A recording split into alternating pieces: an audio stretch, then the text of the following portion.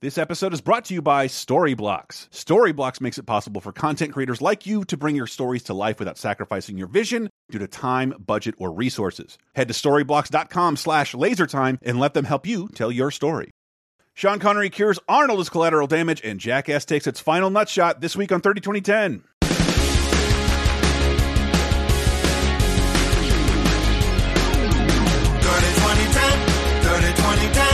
Decades, every show, sometimes associated videos. 30-20-10, 30-20-10. Surprises and excitement, yes, we're going to the 90s and 2000s and 2010s on 30-20-10. Hello, everyone, and welcome to 30-20-10, the Laser Time Network's weekly pop culture time machine.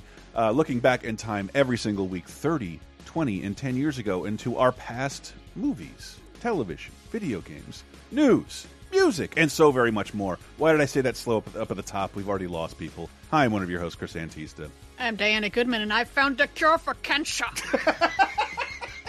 And I'm J.R. Rawls, and I don't know, guys. Am I just too sexy for this shirt? I don't know. It's so sexy, it hurts. Like, I need some ibuprofen. Ooh. I'm not even sure what that's a reference to, but there's so much to cover in this week of 30-20-10 as we cover 3 decades from a single week, that week being February 4th through the 10th in 1992, 2002, and 2012. Again, love the format of the show. It helps you organize where you were and what you were doing, even if you have never been organized, just around the release dates of some of our favorite pop culture minutia. And this week in particular, for some reason, more than any other week I can remember, has some of the worst things ever. In every segment, it feels like careers are ruined by some of the stuff we have to talk about this week. It is astonishing. Oh, yeah. I don't remember things being so bad, people just stop making stuff. Like, that is the kind of week we're working with. Movie stars are broken. People are thrown in movie jail or real jail. And yep. it is an insane week of, I will say, some of my least favorite shit I've ever seen in my life. But I also am delighted to see truly bad, this many bad movies in one successive. And there's a couple good ones, though. There's some really good movies hiding in here. There's one truly great movie, things. IMO, and some decent television, and one good video game. But the movies here this week are hilariously bad. To me, like, egregiously offensive. I cannot wait to talk to you about them. So stick with us, because there's plenty of other fun stuff to mention. Because we are, once again, 30-20-10, going back through 30 years of entertainment, one decade at a time. And is also executive produced by our buddy Ronald Hayden over at, why did I say Ronald? Ronald Hayden. This is what happens when you take Ronald McDonald away from the children. I forget how to pronounce the name. Ronald Hayden and many other fine people at patreon.com/lasertime. Hey, man, give us $5. We'll give you free shows. I cannot boil it down to less than that. So you can give us more, you can give us less, but we do encourage you to donate to our show, which helps the whole Laser Time Network, including Video Game Apocalypse, and not those other shows who are financially stable and bombard you with ads. Anyway, patreon.com/lasertime. 30-20-10, February 4th through the 10th, 1992. Here we are, 1992.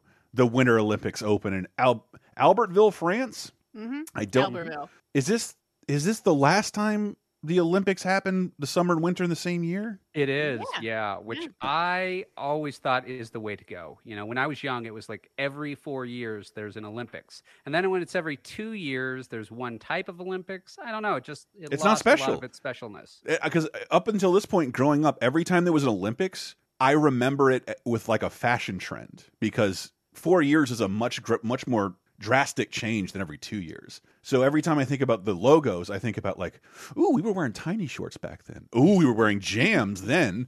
You can't think about that like it anymore. The Olympics don't work like that anymore. And it just it was promoted, something that's promoted all year, which what else is promoted all year long? Movies have like a 2-month hype cycle. Video games have like a 4-month hype cycle. Have the Olympics promoted at you all year. There was one of my favorite animated movies was made just about the excitement over every 4-year Olympics. Animal Olympics, look it up. And they're also election years in the U.S., so it made it easier to remember what was happening and where. And a really amazing Mario game. God damn it! was that genuine? I just never liked those Doki games. Panic was made for the Olympics and then reskinned as Mario. It's not the Olympics. It was a TV. Was it? No, it's a TV mascot. Oh, I thought it was the Olympics. Okay. I thought you were talking about Mario and Sonic at the Olympic Games, and like, do I have to talk about this like a good game? God damn it. To each their own. JR can love that game all he wants. Oh, God, you're going to make me say this, Diana, a thing I've never heard of. You say it. The Maastricht Treaty. Yeah, you pretty much got it. Maastricht Treaty is signed by 12 countries founding the European Union. That's kind of a big deal. They said, all right, we're actually going to make this a United States of Europe. It's we're going to integrate Europe with shared citizenship. Eventually, we'll do a single currency, more foreign security policies. And now it's all the way up to 27 countries, minus one of the original found. Yeah, real smart. Real smart, England. Hope you like paying tolls, taxes, traveling across the borders, importing everything in. Really made sense just to be racist for 1 second and then lose all these benefits. Against, like, Polish people. Yeah, like, what the... Oh, my God. I want independence for Scotland and for them to rejoin the EU and put real borders up, and that would be awesome. Rebuild Hadrian's Wall!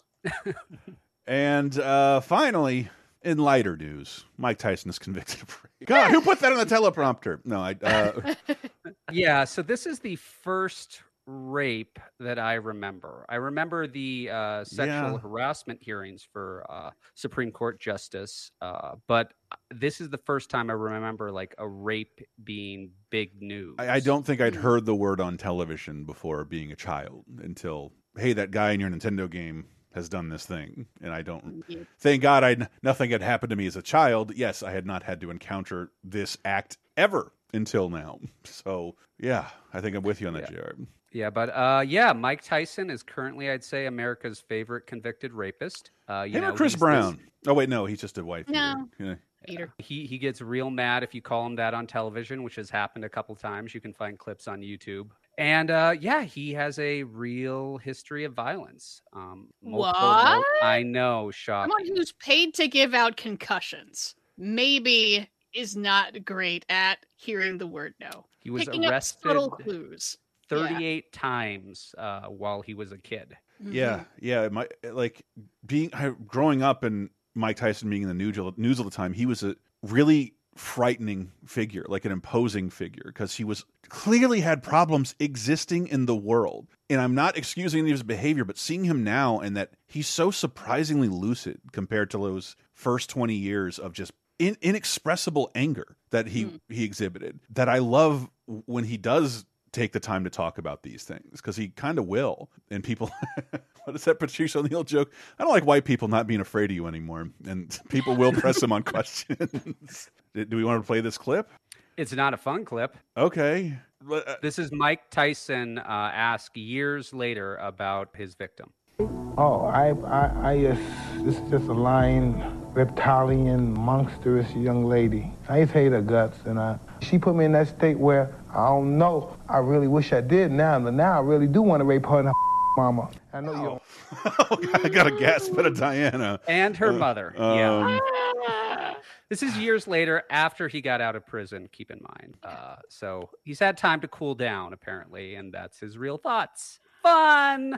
Yeah, she's not the one who put you in jail. Yeah, I mean, she is, in that she had the fucking lady balls to come forward about this, which everything in the world would, I'm sure, tell her, let's just pretend that didn't happen. You don't want to get famous for this. She was Miss Black America or Miss Black. I was robbed that year, but yeah. Yeah, had everything probably just live your life. Just let's all pretend this didn't happen. This guy is scary. He's going to come after you. All his fans are going to come after you. And she fucking did it anyway. Yeah, and yet he was convicted. So it's not like there was no evidence or he said, she said, or she's lying for attention. Like, why? She didn't need attention. She was hurt in ways consistent with rape. Mm-hmm. Woo! Yeah. So yeah, he go to jail. Okay. And he comes out kind of nuts in a different way.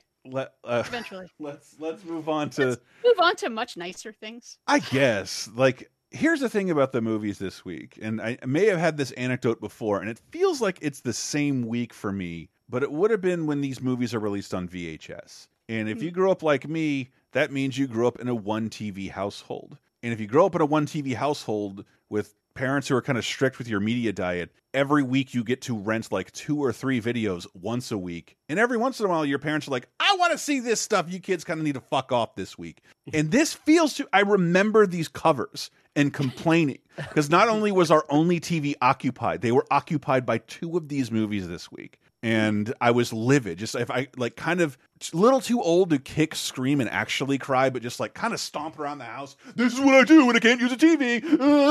Just making a bunch of noise because my parents were watching Charles S. Dutton, Sharmila Tagore, Roshan Seth, Sarita Chaudhary, and Denzel Washington in Mississippi Masala. It's a long way from India to Mississippi. I'm a mixed masala. Hot and spicy. Academy Award winner Denzel Washington. I ain't no saint. Just looking at her make me break into a sweat. Sweat all over the chicken. You know what they say to me? Your brother thought he got himself a white chick. I love him. What about his family? You think I ain't good enough for your daughter, is that it? I never thought I would fall in love with you. Mississippi Masala, rated R.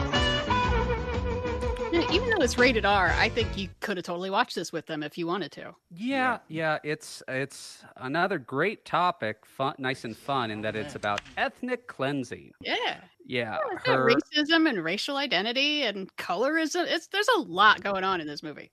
But there is. It's just being a kid and like, I don't know what that is. I understand heroes and villains. I don't understand these shades of gray and these actual societal import occurring in any of these movies. That's boring as shit to me. Well, they explain it to you in this. I just want to point out Denzel's not made a lot of comedies and he's not made a lot of romances. And this is somewhat a romantic comedy, drama, dramedy. I call it a romantic drama more than a comedy. I mean, there's 1 or 2 laughs, but it wasn't like laugh after laugh after laugh. Yeah, romantic drama. I think, yeah, you're fair. So it's about this Indian family who lived in Uganda and then they are pushed out of Uganda by the unpleasantness and end up in Mississippi with like this whole Indian expat community. And then she meets Denzel Washington, who's, like just a local guy. And it's so interesting because she's Indian, but she's also African. Like she lived her whole life in Uganda. So like she knows more about Africa than like the local African Americans do. Yep. And they sort of bond over stuff like that. But also there's like colorism and that like she's kind of dark skinned and they're like, you can't date a black guy, he's even more dark skinned than you, what the hell's wrong with you, you're supposed to find a lighter person, light is good. And also, and then on the other side, Denzel's family is sort of like, she's a white woman. It's like, no, she's not. She sounds like a white woman. White, she's Indian. We're both blind, she sounds white. Yeah. And so it's about their families trying to keep them apart, and it's charming though. It is really interesting. I've seen this as a teenager and just like my mind is blown. Like I hadn't thought about any of this shit because I'm a white suburban kid. What do you mean Indians lived in Uganda? What do you mean Indians? There's an Indian motel association that is thanked in the credits of this, like in Mississippi. Like what? Why? Why would they go there? And I think that's why because my sister and I both had Indian friends, and I remember them trying to get us to connect with this. Like, this hasn't been a movie made like this before. You got to see it. Sahir, Sarita. A couple, and it wasn't enough. It wasn't enough. I have an Indian friend. Why do I have to watch a movie about someone else making one? I did look up a couple things just to get the cultural context of 1992 a little more. In 1992, the majority of Americans did not approve of marriage between white and blacks. It was at 48%. Jesus. Whereas in 2020, it's at 24%. Also, Indian Americans were a lot smaller percentage of the population back then. They were 800,000 in total. Versus 4.5 million today. And that 800,000 were overwhelmingly first-generation immigrants. Today, you've got a lot more second-generation Indian Americans who were born here, raised here, spoke English as their first language. In 1992, that's just not true to nearly the same extent. I can't make a better point of that, but just like the word masala was mysterious and unheard of in 1992, whereas it would take me 10 years to have any context for that word. I wasn't ordering Indian food. I know what it is. And also there's another term that pops up in the credits, Hakuna Matata. What? It just at the end of the credits, it just says Hakuna Matata. No worries. So strange. It's like, okay, because that's an African term that people use in Africa. So that's so strange. But in San Francisco, we had a ton of brown friends who were African. And I don't know. I had to learn more about that in my 30s than I ever did back then, about being African and also Indian. Yeah, a lot of Indian folks lived in South Africa. Zanzibar. Yeah, all over the place, man. Hey, you go where the work is.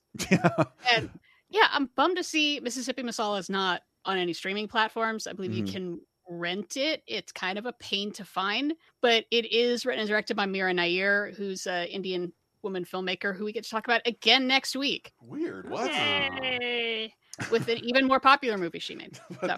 We know how Hollywood works back then, but we already gave them one. Why do we have to make another? Give them one. Yeah, and it's just it bums me out to have Denzel, because we're gonna have Denzel in an extremely Denzel-y role that we get to talk about later. Yeah, and it's like, so we've seen him do this before, but it's like you haven't seen him be like, a romantic guy, and I want to see more of that because he's very good at it. Yeah, he so plays charming. An everyday Joe really well, and that's not what you normally think of Denzel. His big trouble in this movie is, can I keep my truck fixed? You know, that's not the Denzel problems you kind of think, but he handles it greatly. Yeah, such a bummer. I want more people to see it. Well, can the same be said for, God, I hate the titles of Richard Gere movies. Paul Guilfoyle, Keith David, Eric Roberts, Uma Thurman, Kim Basinger. Wow, both of them the same movie. Richard Gere in Final Analysis. A psychiatrist and two beautiful sisters. I wish there was something we could do to help Heather. Are playing the ultimate mind game. Doesn't feel right. Do you always try to talk yourself out of what you want? Someone was seduced. I didn't want you to leave last night. Someone was set up. He said you told him everything. And before it is over, You think it was me? someone will be dead. Richard Gere, Kim Basinger, Uma Thurman. Final Analysis. Rated R. Ooh, you think Kim Basinger looked at Uma Thurman like her replacement? There's this younger, blonder, taller woman version of me that's coming after me. Maybe that works, honestly. Yeah. So yeah, this is a forgettable movie. But sex and murder. It is definitely, it's an erotic kind of film noir, twisty, with that old Hays Code stank on it. But they can fuck, but they gotta die. Yeah, pretty much. So Richard Gere is a psychiatrist who forgets the first thing they teach you in psychiatry school is don't put your dick in crazy. That's the number one rule they teach you, and he forgot on the pamphlet. They hand it to you when you graduate. Yeah. Mm-hmm. Also, don't stick your dick in a mob wife. Oh yeah, whose sister is your patient. How many ways is that gonna totally up to shenanigans? How many ways can you jeopardize your well-being? That's like two things you probably shouldn't do in any occupation. Right there, someone you're working with and the mob boss. Why don't you go outside, meet someone else? Yeah, oh my god, it's pulpy. I'll give you that one. It's the kind of erotic thriller they don't make anymore. It's gonna be like a sexy long con in the end, and they kind of try to make it a bit Hitchcocky, and San Francisco looks really good in it, even though that lighthouse don't exist. But there's always those like decrepit, spooky lighthouses hanging out somewhere that people can just like accidentally fall off of all the damn time. Yeah, I've been in one lighthouse in my entire life, and that's because we had to rent their house for 2 weeks for them to take us up. It was part of like a 1980s Airbnb, and I've never been able. I've always asked my parents, was that a dream? I went to the top of a lighthouse once. It's like, yeah, it was like kind of hard to do. We had to. Your grandfather had to know somebody. I love lighthouses, and you can't just get in one. It's impossible. And we had to have 2 chaperones because they're built in like the turn of the century and fall. If you touch that rail, like lean up against it, Pete's Dragon style, you will die. That thing will crumple and you will fall. Yeah. In Lighthouse Rant. It's pretty silly, but yeah, it's worth bringing up if you want to get into, the erotic thrillers. Like, oh yeah, someone's getting killed and someone's getting framed. Last, and I consider leastly, another movie my mother rented more than once using our 3-movie-a-week quota. Oh, it still makes me mad. Lorraine Bracco, and Sean Connery. It's #1 at the box office this week. Medicine Man.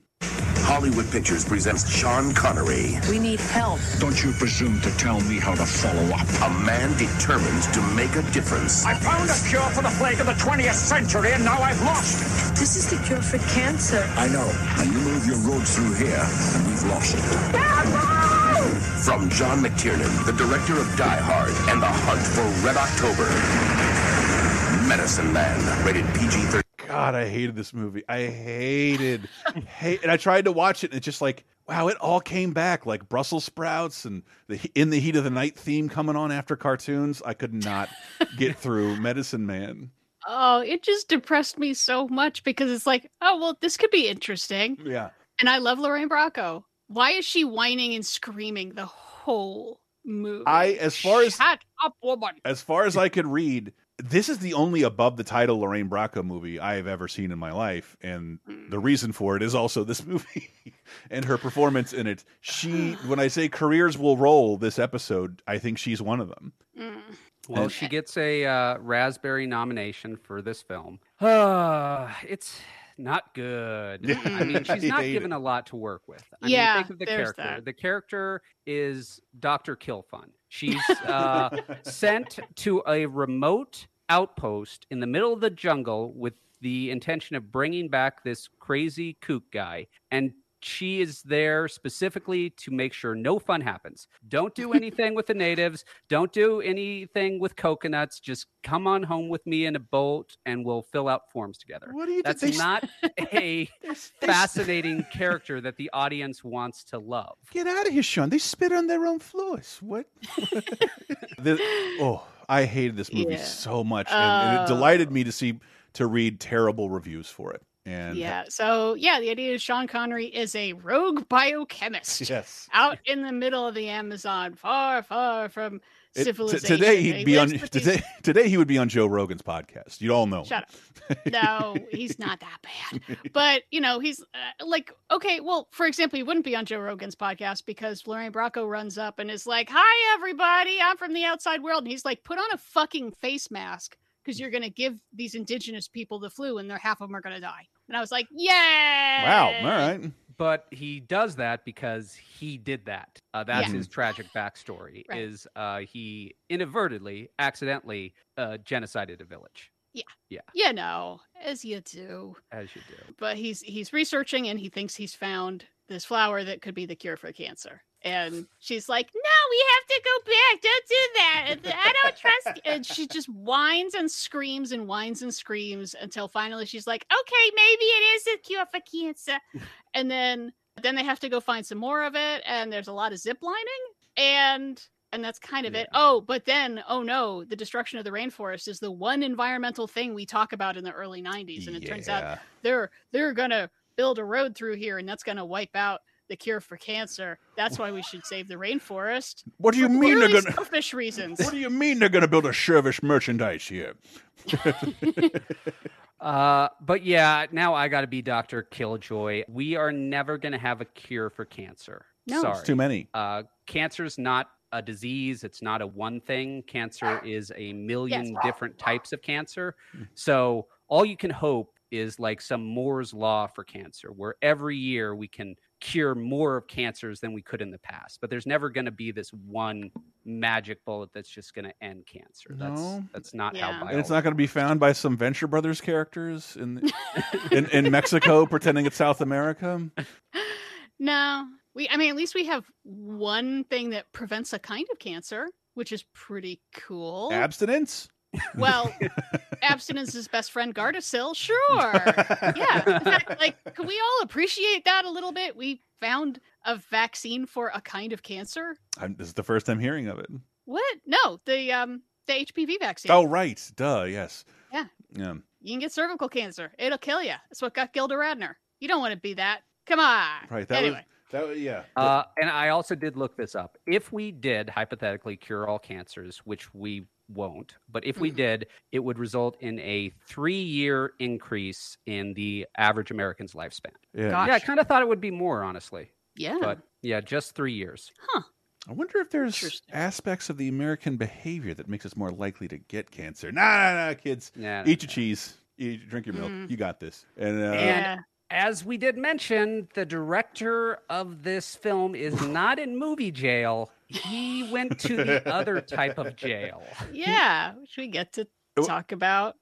This was a weird choice for, John McTiernan is really on a roll with Die Hard and Hunt for Red October, and he's a really good action director. And Predator. He's already shot. He's already shot in a neighboring jungle. Yeah, and it also made the point of like, we wanted to go back to Borneo to that jungle that we used, and it was gone. So jungle deforestation is really bad. And instead, they went to Mexico. They went to Veracruz, Mexico, which another movie also set in a jungle. Yes. Went to Veracruz, Mexico. There's 2 movies this week episode. where white saviors go to Mexico, or South America for Mexico. Mexico for South America. I fucked up that whole sentence. Medicine Man is not. I read more about John McTiernan this week than possibly ever before in my life. But at least he said, like, this was supposed to be a little movie and then somehow got, like, studioed. It got millions in a budget, and then they put Sean Connery in it. And then I can't choose the lead. And then it just kind of went out of control, and it marketed like it was Die Hard, which it's not. And then it had to be practically no action in it. Yeah. So he had a point there. But man. A lot of tribal people wearing loincloths. Like, there are just so many shots of butts everywhere. And, like floppy boobs. Oh, I miss my National Geographic porn. Well, let's move on from movies, because the television this week is just as interesting. If we hadn't mentioned it before, television, as we segue to television, I think New Kids on the Block are suing their manager who has made lip-syncing accusations against them. So this week, they appear on Arsenio and show that they can do this without lip-syncing. And this might have been news to us back then because we all didn't have microphones and recording software in our house, but 5 guys singing over each other is always going to sound kind of fine. That's why little kids' choruses are used in a lot of things, whether they're good or not. I don't know what this proves. Well, what was interesting to me is that it was a scandal. Not that they were not singing on the recording tracks, but in their concerts, they would sometimes lip sync. And now I feel today that's just a complete and total zero issue. Like, so many artists 100% are lip syncing, and no one cares at their concert. It's just like, we've been lip syncing. You can't do that much dancing without heavy breathing into your microphone. Yeah. So you're singing with a track of you singing. That's how they do it. I've been to huge hip hop performances where, like, they're just kind of talking over their own album. Like, it's just the song playing, and it's fun. Usually funny stuff happens and riffs happen, but like, who gives a shit? Like, you're there to see a show, and as long as you put on a good show, who gives a shit? But that's the thing. 1992 did give a shit. It did. They very much did. Scandal. I guess it was just people weren't as media savvy. Yeah. That and probably, like, even like the boomers who'd grown up with the Monkees knew at least they were trained to actually sing at some point, and they weren't faking it. Our generation had it real. I think it's just a bunch of jealous old people pointing, and hipsters pointing this out, because who gives a shit? New Kids on the Block. Yeah. Well, it's one of those things we can see in retrospect as being the turning of the tide of music. The idea that's like they're inauthentic because they can't play instruments. They're not even singing, as opposed to, well, Alice in Chains is doing everything themselves. Well, of course they are. They're not even old enough to file for an LLC. How could they make their own band? It's ridiculous. Ridiculous. Let the kids have their music. Leave them alone. And I was moving on into becoming a little SNL obsessed person. So I don't think I was there this week, but like SNL this week, you get the premiere of Adam Sandler's Cajun Man. I got a snake, man. Oh, I think it's from his album. And Robert Snyder's. Is he doing one joke that's a funny voice? Yeah. Yep. Oh, yep. How fun. But I think this might be the origination of one voice, one joke. I can't think of an Adam Sandler SNL character who was one voice, one joke before you got to hear guy. Robert Smigel talk about Adam Sandler. He's like, no, people hated him in the writer's room at the time. I thought what he was doing was brilliant. This one-note character-based stuff where we used to like have only premise-based stuff or impression-based stuff. He would just come up with an original character that made a crazy noise. And like, I thought that was super avant-garde. It's from one of the greatest comedy writers of all time. He's like, I could not wait to put this on television and irritate the fuck out of people. and that to mission accomplished. And again, Rob Schneider was so good on SNL, and I love The Sensitive Naked Man, which I think is like the punctuation on this guy who's naked and sitting on a couch with this woman. Tell me how you really feel. Like, and I'm uncomfortable that you're naked. He's like, come on. Tell us that stinking thing is tell us the truth. And I think there's only 2 or 3 sketches, but it always ended with him turning his bare ass to the crowd, and like no one had seen that before. I haven't really seen that on SNL on purpose since then. Maybe Chris Farley's pants would fall down and they'd pay the occasional FCC fine, but Rob Schneider bared his ass on SNL this week. And it also has my personal favorite, my number 1 favorite Jack Handy quote of all time. Ooh, is this from a Deep Thoughts? Mm-hmm. And now, Deep Thoughts by Jack Handy. If you ever go temporarily insane, don't shoot somebody like a lot of people do. Instead, try to get some weeding done, because you'd really be surprised. Okay, this blew 13-year-old JR's mind. I was seriously like, no, that's what. Why don't they do that? Why don't people go temporarily insane and get their chores done? Then they'd be not insane and they'd be happy their chores are done. Guys, why don't they do it? I remember, I think the first SNL I fell in love with, part of it was the deep thought. Like, I think it's kind of funny when old ladies fall down, but then I think, what if I was an ant and she fell on me? Then it wouldn't be quite so funny. And I run back home. This is the best joke I've ever heard. My parents were like, why does it start with you like it when old ladies fall down? Have you ever seen an old God, this kid sucks. Can we trade him in? I'm not sure 13-year-old me didn't laugh till my sides hurt at every single Jack Handy thing. Yeah. I mean, I can quote them 30 years later to the day. I took my nephews to Disneyland, only I took them to a burned out factory and told them Disneyland had burned down. They were pretty sad. Then I told them the real Disneyland was still there. They asked if we could go, but it was pretty late. It was getting pretty late. I own, like, back when you couldn't buy SNL, really, you could buy the Deep Thoughts books, and I did. Yeah, I did too. I love those Deep Thoughts books. But God damn it, we're gonna got plenty of time on the show to talk about SNL in the oncoming weeks. I want to talk about video games depicted on television because I believe, according to my estimation, what I was watching, The Simpsons is the first show to depict video games outside of an arcade on any show. And even then, it was with like an Atari joystick playing Punch-Out. It was incorrect. So when you would occasionally see like, whoa, is that a real controller? Oh my. But on the episode of Roseanne, Dan secretly buys DJ a Super Nintendo. But Bev swoops in and overshadows him. And JR, you have this highlighted as how games are portrayed in 1992. What do I do? It's kind of like that Sega game Hedgehog. You gotta power up or you're dead. What happened? You're dead. The skeleton stabbed you through the heart. That's your blood. Oh, man, DJ's gonna love this. Once he gets it, we'll never see him again. Well, let's give it to him now. One more time. How you doing? 2 more swords and I'm queen of the monkey people. This is, and I don't want to go on too long. This is so bizarre. It's got the actual Super Nintendo, the actual Super Mario World music, but then they come up with this really intensely violent game, which isn't a Super Nintendo thing. Yes. At this point. It's video game cliches like skeletons and swords. In Nintendo, this week, issued like 800 million copyright strikes on small YouTubers for uploading their music. Yet this is network television. I'm pretty sure you can still hear this in syndicated episodes. This is the most famous game in the world right now. That's so crazy to me. Nintendo didn't care at all that Roseanne's playing its music. No, just we're airing on American television. We hope you don't notice. And because of again, not to go off too long on it, in 1992, it was America that put video games in the toy aisle. So there was no toy at that point. Like, adults weren't getting addicted to Barbie or Teddy Ruxpin. They were getting addicted to video games. But it's only because America had games in the toy aisle, which is something Nintendo decided to do because of the video game crash. Other cultures didn't do that, and video games weren't associated with addiction. They were associated with electronics that you use every day because you use your television every day. Why wouldn't you use games every day?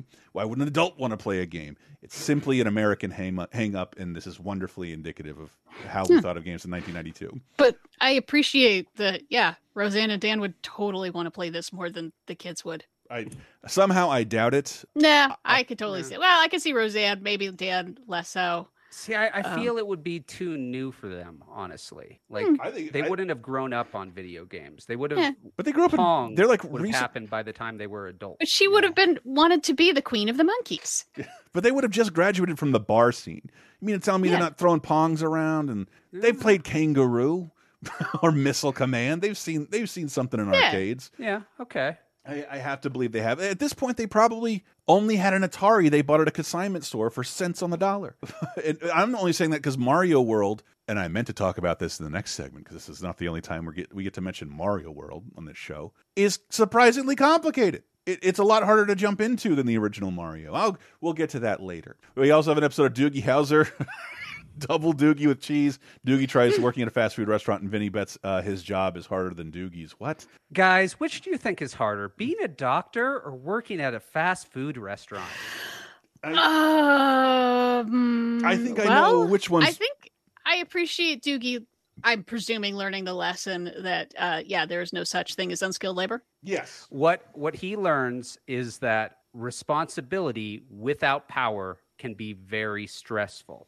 And that's an interesting lesson He learned for him to learn. What I would learn in a few years when I had to go sling fast food. Only one of those jobs requires you to wear the most uncomfortable footwear to be on your feet all day, where doctors can walk in cross trainers. It's not fair. It's not even slightly fair. Got to wear fucking flats to be on my feet all day. Fuck you, McDonald's dress code. And then a show I deeply love and there's not a lot of episodes to talk about, Get a Life. This may be the last episode we talk about. I just had to throw it on here because this looms so large in my memories of Get a Life.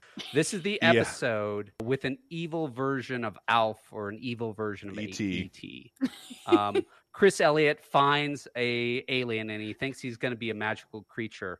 And all this alien wants to do is beat the shit out of everyone. I mean, the second this alien sees anyone, he's just throwing lefts and rights like a wounded Wolverine.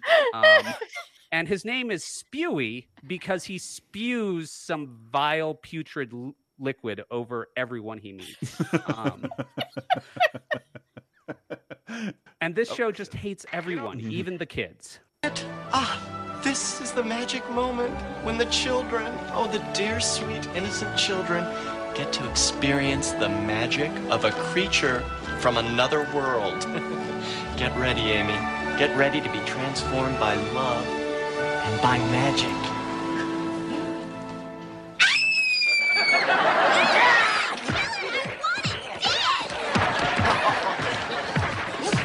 Leave it to the children to understand his special language.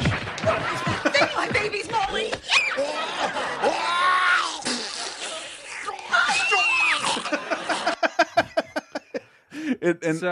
And then just when you'd think this episode can't get any darker, it ends with them eating the alien. And why did I like mean stuff? This blew 13-year-old me away. I just loved how mean it was. Why did I like mean? It's so Adult Swim ahead of its time. And it's in a half-an-hour format. It's so weird to... I mean, I remember watching this in black and white, and my head was exploding. Because these are all premises we talk about. What if this would happen on a sitcom? And I think according to I was listening to the commentaries when I had this DVD. Like, this is the first episode that they got a ton of shit for after it was filmed. They'd get a ton of shit during the writing process and would change things around, but like this was done, and they're like, you cannot do this. You cannot portray an alien like this. We cannot air this. And everyone's like, you approved of this. You read about this already. Like, you can't have him eaten at the end of the episode. Like, we wrote him to existence so we could eat him. You read the script. What are you doing? And they couldn't change it. Aired it anyway. And I think somebody described when you win in a fight in the studio that way, it means you're probably not going to have your show in a week or two. Yeah, we hate this, but let's go ahead and air this anyway. But Get a Life, I don't know where you find it. I grew up loving the show. But I think if you do not remember my anecdote, I quoted an episode of Get a Life in class and got suspended. And it had no curse words in it. It was just a quote from Get a Life. That's the only time I've imitated art and got in trouble was because of Get a Life, because it was a little too advanced for me. I believe I said, this filthy prostitute just slipped me a Mickey. Yes. And they said, no, Chris, we use sex worker now. That's why you got in trouble. Miss Barnum did not like that. I went to the office. Oh, I love this. Speaking of Chris Elliott. Speaking of Chris Elliott, who became famous on a little show called Late Night with David Letterman. And that's not what my generation knows as Letterman. It's Conan's time slot after Johnny Carson. It's its 10th anniversary. These anniversary shows were so cool. They would just get everybody in, and like the band would just be like, Paul Schaefer would just call in every favor, and the band would just be ridiculous. Yes, because there was this one, they get Bob Dylan plays like a Rolling Stone. Sure, why not? Bill Murray just Jay comes Leno in, appears on every one of these anniversaries, and it's I think with a world with no internet, there's nothing cooler than Letterman. Like, if you can stay up late enough to watch it, you're not old, and it was just cool. Letterman had this late night cool. Run all like it's a best of clips too. In between everything else, it's just you can see. It's a clip he show. Puts on a suit covered in Alka-Seltzer and gets in a big thing of water. And they play with that because they have Bill Murray mistake David Letterman for Johnny Carson and play a couple of Carson clips and think that they're David Letterman clips. But I do like you pointing this out, because I would have attributed this to The Simpsons, but I think The Simpsons writers worked for Letterman. Letterman was ruthless to all of his parent companies the entire time he worked for them, like jokes at the expense of NBC, and this is NBC at this point, right? It's NBC and the fine people at General Electric. You know, NBC, of course, is owned and operated by General Electric, and that's right. The audience instantly knows to boo. Taking the words right out of my mouth. If you think about the history of General Electric, this company has been unbelievably innovative. For example, it was General Electric that invented the self-cleaning oven. And I was talking to them a couple of days ago, and they tell me now that the boys in research and development are now working on a self-firing employee. So that was just what a boon. Unbelievable. He just hates everyone who gives him money. He just despises every last person who pays his salary. It's just it's a thing of its beauty in its way. Yeah, and just that I'm trying to imagine a world of youngish people knowing today who General Electric is, or giving a shit, or having an opinion on General Electric one way or the other feels bizarre. Who would boo General Electric now? It's a pretty stable stock, he said at 41 years old. I appreciate it. Anytime a giant corporation takes over something in the media, they fire a lot of people and they make everything worse. There you go. And he's got a bully pulpit to make fun of them about it. I believe John Oliver referring to AT&T as "fuck you, business daddy." That has been happening apparently. Second to lastly, in the video games of 1992, so much to get excited about, and by that I mean one thing: Nolan Ryan's baseball on Super Nintendo. Nolan Ryan, I think, had just punched a younger man in the face, and that was the coolest thing I ever saw him do. A guy ran at him, charged him to punch him, and he just grabbed him in a headlock and hit him like 3 times. It was hilarious. Asteroids. Is that included in the video game? It should be a Blades of Steel mode, a bench clearing baseball moment. Asteroids and Qbert are ported to the Game Boy, and that was a big deal back then. It really was, to have these games that used to cost you 25 cents to play over the course of a decade come home to something you could play for 20 I mean, bucks. these games are about 10 years old, a little more, a little less.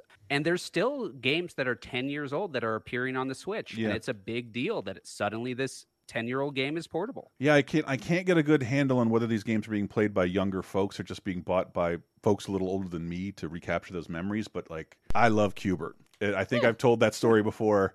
When I'm in 7th grade and we have a computer lab, and I think one kid went into the library and computer lab and hid Qbert on every computer in the school.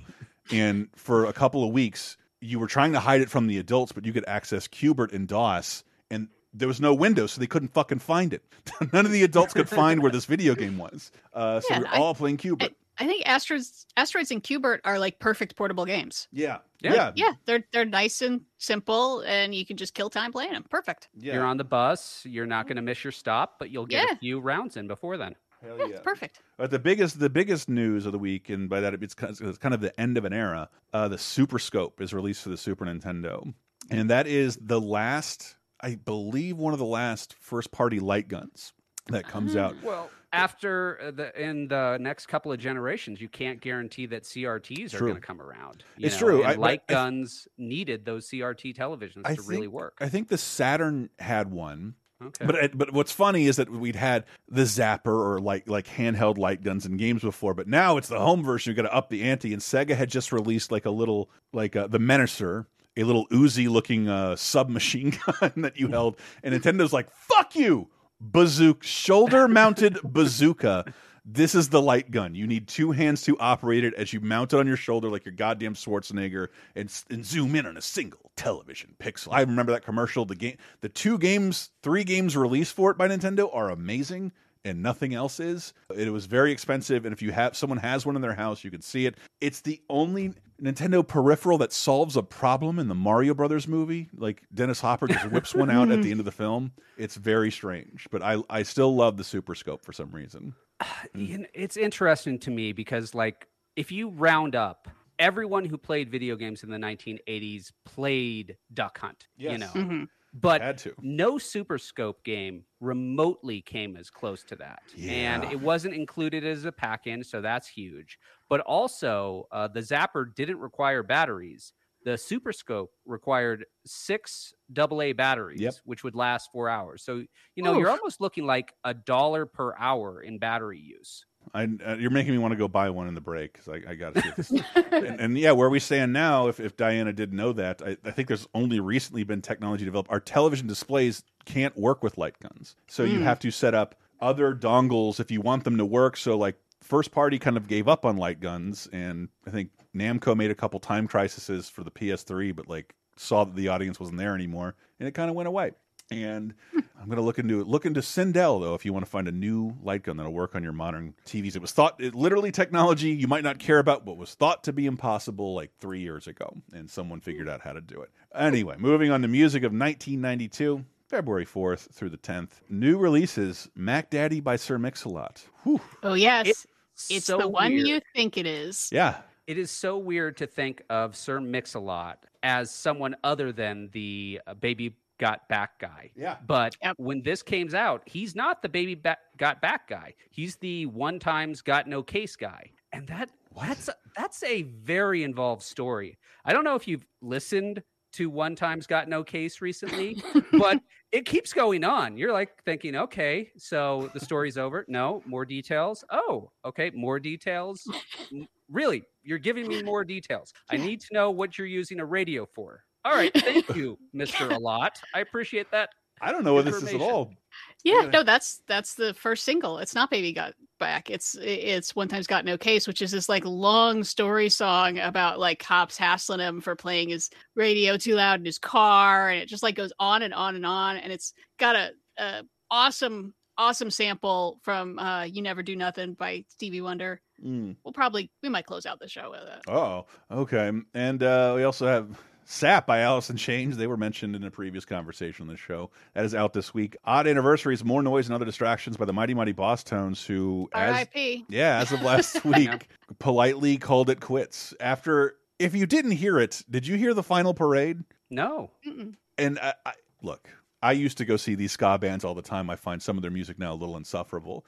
But they kind of got every ska performer in the universe in on this song called The Final Parade that released during the pandemic. That is almost like 20, 30 features in this Boss Tone song called The Final Parade. I'm like, is this the last one they're going to make? And I was still shocked when they were like, all right, yeah, no more. Maybe they'll just have other Final Parades in other universes. In each of those universes, it's the Final Parade for that universe. Thank you. Dude, remember that, Diana, next time you make a Final Fantasy joke. Yeah.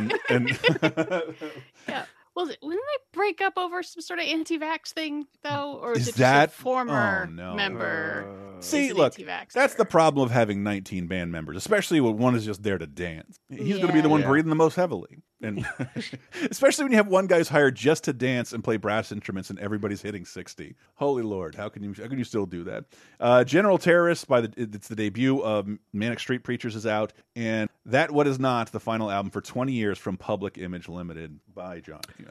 And I did want to have a brief discussion about the #1 song, "I'm Too Sexy" by Right Said Fred. Yes. And to me, the really interesting thing about this is how rare songs about male sexuality are. Not males having sex with other people, not males conquering sexual conquest, if you will, but just males reveling in their own personal sexual attractiveness. There's this, and then 20 years later, there's "I'm Sexy and I Know It." And I can't think of any other songs really reveling in male Gaston's song. Yeah. Yeah. I mean, there's plenty of songs of people just bragging about themselves in general. Mhm. Like, that's like, you kind of have to in hip hop. That's like a whole thing about, I got this car, I wear these clothes, blah, blah, blah. All the women want me, blah, blah, blah. I got more hoes than there are zip codes. I don't know.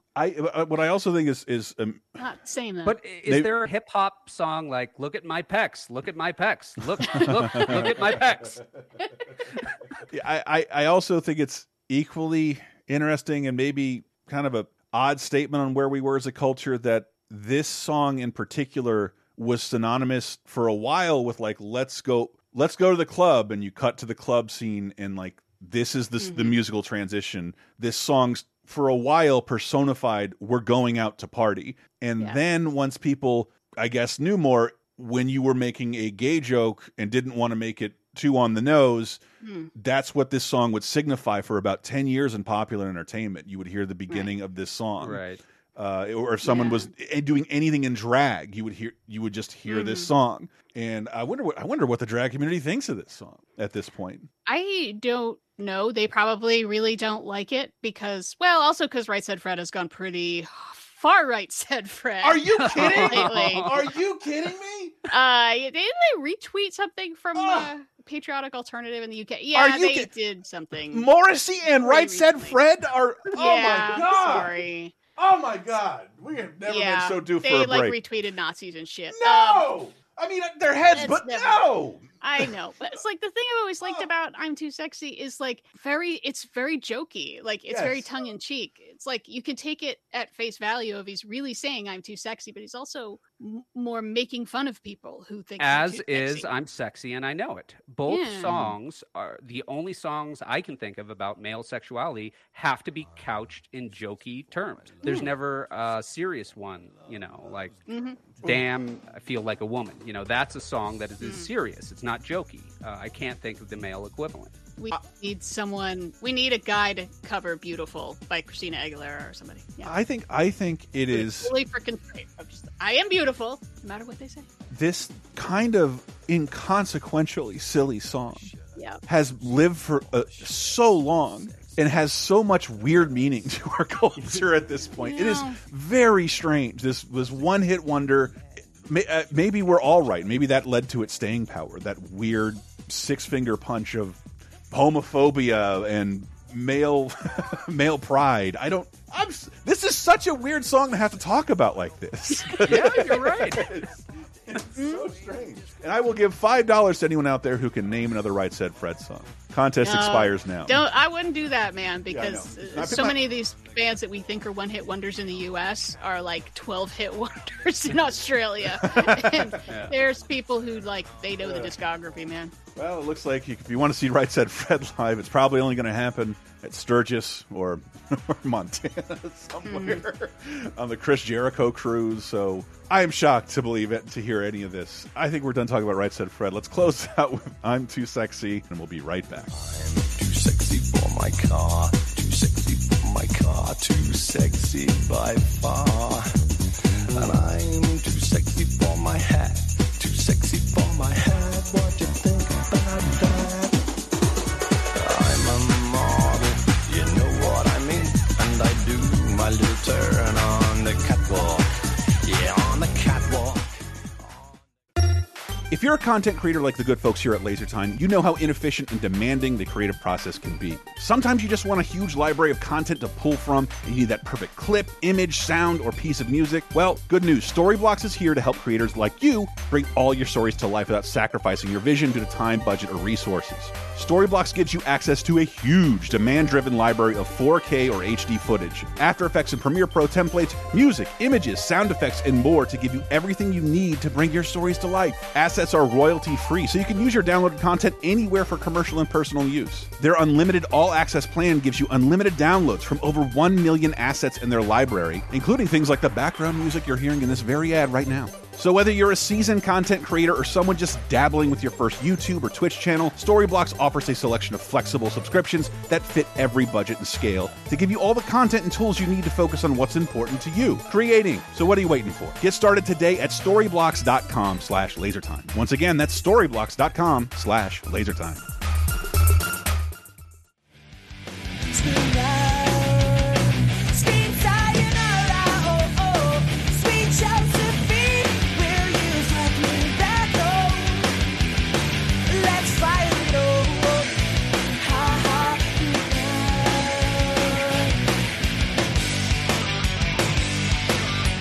Welcome back to 30-2010, and I love showing the transition between the decades with songs like we've done today. We take you out of 92 with Right Said Fred and come in with Coheed and Cambria, Devil in Jersey City, off of their debut album, The Second Stage Turbine Blade. I know a ton of our listeners are a fan of Coheed and Cambria, and they've always been a band I've meant to get into for 20 years now, because I've always kind of liked them. But yeah, it really illustrates how music shifted like throughout one decade.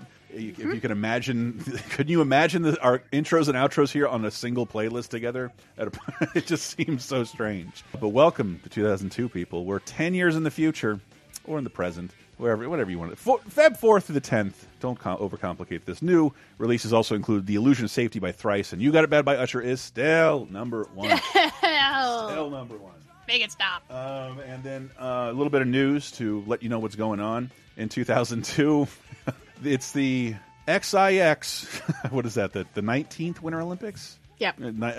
Games, they open in Salt Lake City, and I remember not a thing about the Winter Olympics. So because of this shift, there have been 2 other Winter Olympicses in between in 10 years. Yeah. We just talked about the 1992. Then we had 94. That's where they start going into the odd years. So 94, 98, and now 2002. Wow. And then I thought this was silly on February. Yeah. This is where a lot of people learned the name Mitt Romney, though. He was fucking in charge. Right. And he did a pretty good job by all accounts. And that, like, they didn't lose money. And that's the last time that's happened. Yeah, I think I've been to 2 cities on like generic touristy tours, and here's the Olympic Stadium, and it is like the biggest thing you've ever seen falling apart in your life. What a giant, colossal waste of money for most towns. And they all look like they should have Scooby-Doo villains running around in it.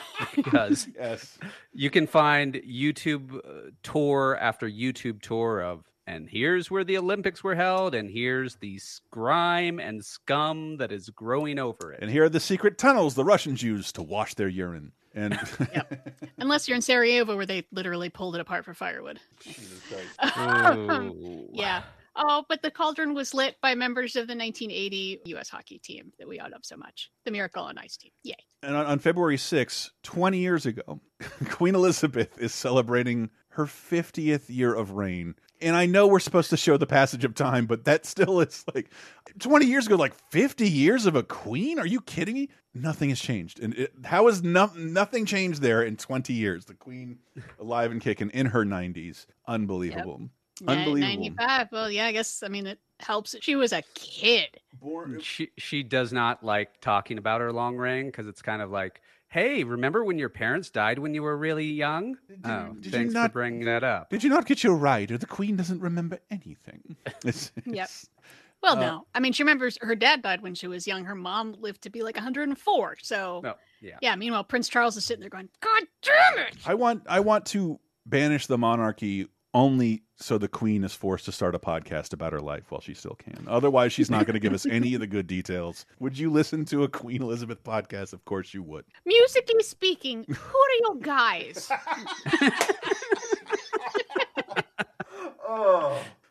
the monarchs. Unbelievable. 2002 movies. I hate this section so much this week, but I do have to give a massive, massive shout out to Kenneth Branagh, Tiana Sansbury, and Evelyn Sampi in Rabbit Proof Fence, an absolutely excellent movie. I have not seen in a long time, but I've watched numerous times. A wonderful, wonderful film. The rest of this segment, it's sad that this has to be here because we have some very silly trash. And Rabbit Proof Fence is a fantastic movie. And it's another one. It's like, well, I'm learning history and shit right now. Yeah. Because I'm learning about the stolen generations in Australia, where they used to take Aboriginal and especially mixed race kids, take them away from their families and be like, you're going to be white now. We're going to teach you how to be white, just like we did in America, just like we did in Canada. Put them into bizarre, otherworldly concentration camps with nice buildings, but you're literally in a cage, and the rabbit-proof fence is the thing that marks the territory. A coast-to-coast way these kids can find their way back home to their real parents after being abducted and taken from them and forced to integrate into white Australian culture. Obviously, I forget the year that it's set, but 1931. 1931, and one of the best characters ever, the Aboriginal tracker character. He is amazing. Like a guy who can like lick dirt and figure out what was the last person's height who walked here. Just a great character. This movie is very good, and I just want to keep highlighting that because everything else here is some of the worst shit I've ever seen in my entire life. I will advise our listeners, make sure you're in the right mindset when you're going to watch this. Oh, it's a tough movie, not for kids. I started watching, and I got in about 15 minutes in, and I noped out because I didn't want to be depressed. Yep. I had enough going in my life at that moment, at that day, and I was just like, you look really well done. This is an important topic. I am not in a place to handle this right now. I think I pointed this out before. Kenneth Branagh's willingness to play a smiling imperialist piece of shit and is so astonishing. He loves to play this type of character, an irredeemably awful character who doesn't know how awful they are. He thinks he's the good guy. Well, he's taking them out of their look. They live in poverty in a bunch of dirt, and if we take them away, we can teach them to, become servants and laborers, and then they maybe can marry white people, and their children will only be a quarter black, and they'll be so much better. Everything will be better now for those kids. And it's like, stealing people from their parents. That's always where things start. Like when you're doing something good and it starts with stealing children from parents, you need to rethink. It just reminds me of his role in Conspiracy. Like, I'm going to casually bring up, what do we gas everybody? And he does it in this Kenneth Branagh way all the time. I love it when people take intentionally terrible roles. I love it. And then, so I mean, especially this is very timely, coming with all the stuff about the schools in Canada, especially in finding out what went on there and how many people died and stuff. And it is incredibly depressing, but it's also kind of inspirational because it is based loosely on a true story. And these kids walked more than 1,000 miles on their own to get home, of just like, well, if we stay here, we get fed. We get hit a bunch because we're speaking our local language. We can't do that. But which is better? I trek through the worst landscape imaginable for 1,000 miles to get to my parents, or I sit here and say I like Jesus a lot. Yep, get your shoes, we're going. And just the history of the rabbit-proof fence has always fascinated me. The idea, it's it's such a perfect metaphor for Whitey shows up and ruins everything. Like, you have all these amazing species of animals that they have nowhere else on Earth. Let's lose some rabbits so we can hunt them because that's more fun. Oh no, we have destroyed the entire ecological system. Yeah. Let's build a fence across an entire continent to stop them. The invading hordes of bunnies. Well, speaking of unconscionable evil. So, John McTiernan's back. John McTiernan is back with Navin Andrews. Rebecca Romaine, who I didn't recognize for like 50 fucking minutes. LL Cool J, Jean Reno, and Chris Klein. Our generation's finest worst actor in the forgettably unforgettable Rollerball remake. The break you need is right here to make the team. 1, 2, 3. You push the limits. Grab hold! You go to the extreme. They're going to kill you! Gotta catch me first. You live for the rush. But on February 8th. We deal with this on the track ourselves. Do you have what it takes to survive? Rollerball, rated PG-13. Oh, this. God, I was hoping. My God. I was so set to enjoy this film. And it's so. I mean, can you recommend this as something that's so bad it needs to be seen? No, it's not even that bad. Not even. No, it's not even interesting bad. It's not fun bad. And I think both JR and I were like so mystified by this. Like, okay, let's go see what the original Rollerball had going on that would provoke a remake from some. It's only like, it's technically not that old. It's 1975 James Caan Rollerball film, which is also, I think JR both walked away with. This isn't good either. Like, what? No, it wasn't as bad as this one, but it wasn't something where I was like, yes, I can see why this would be a sci-fi classic they would feel the need to remake. So also, I think the biggest difference is the original Rollerball is social commentary. Yeah. And this one apparently began. How could it not be? I mean, the whole idea is that society is, so bloodthirsty that we want to see sports that have death and violence in them. Yes. Because it's all run by evil corporations, and they're trying to, pacify the masses with their breads and circuses so they don't see that we're getting fucked over.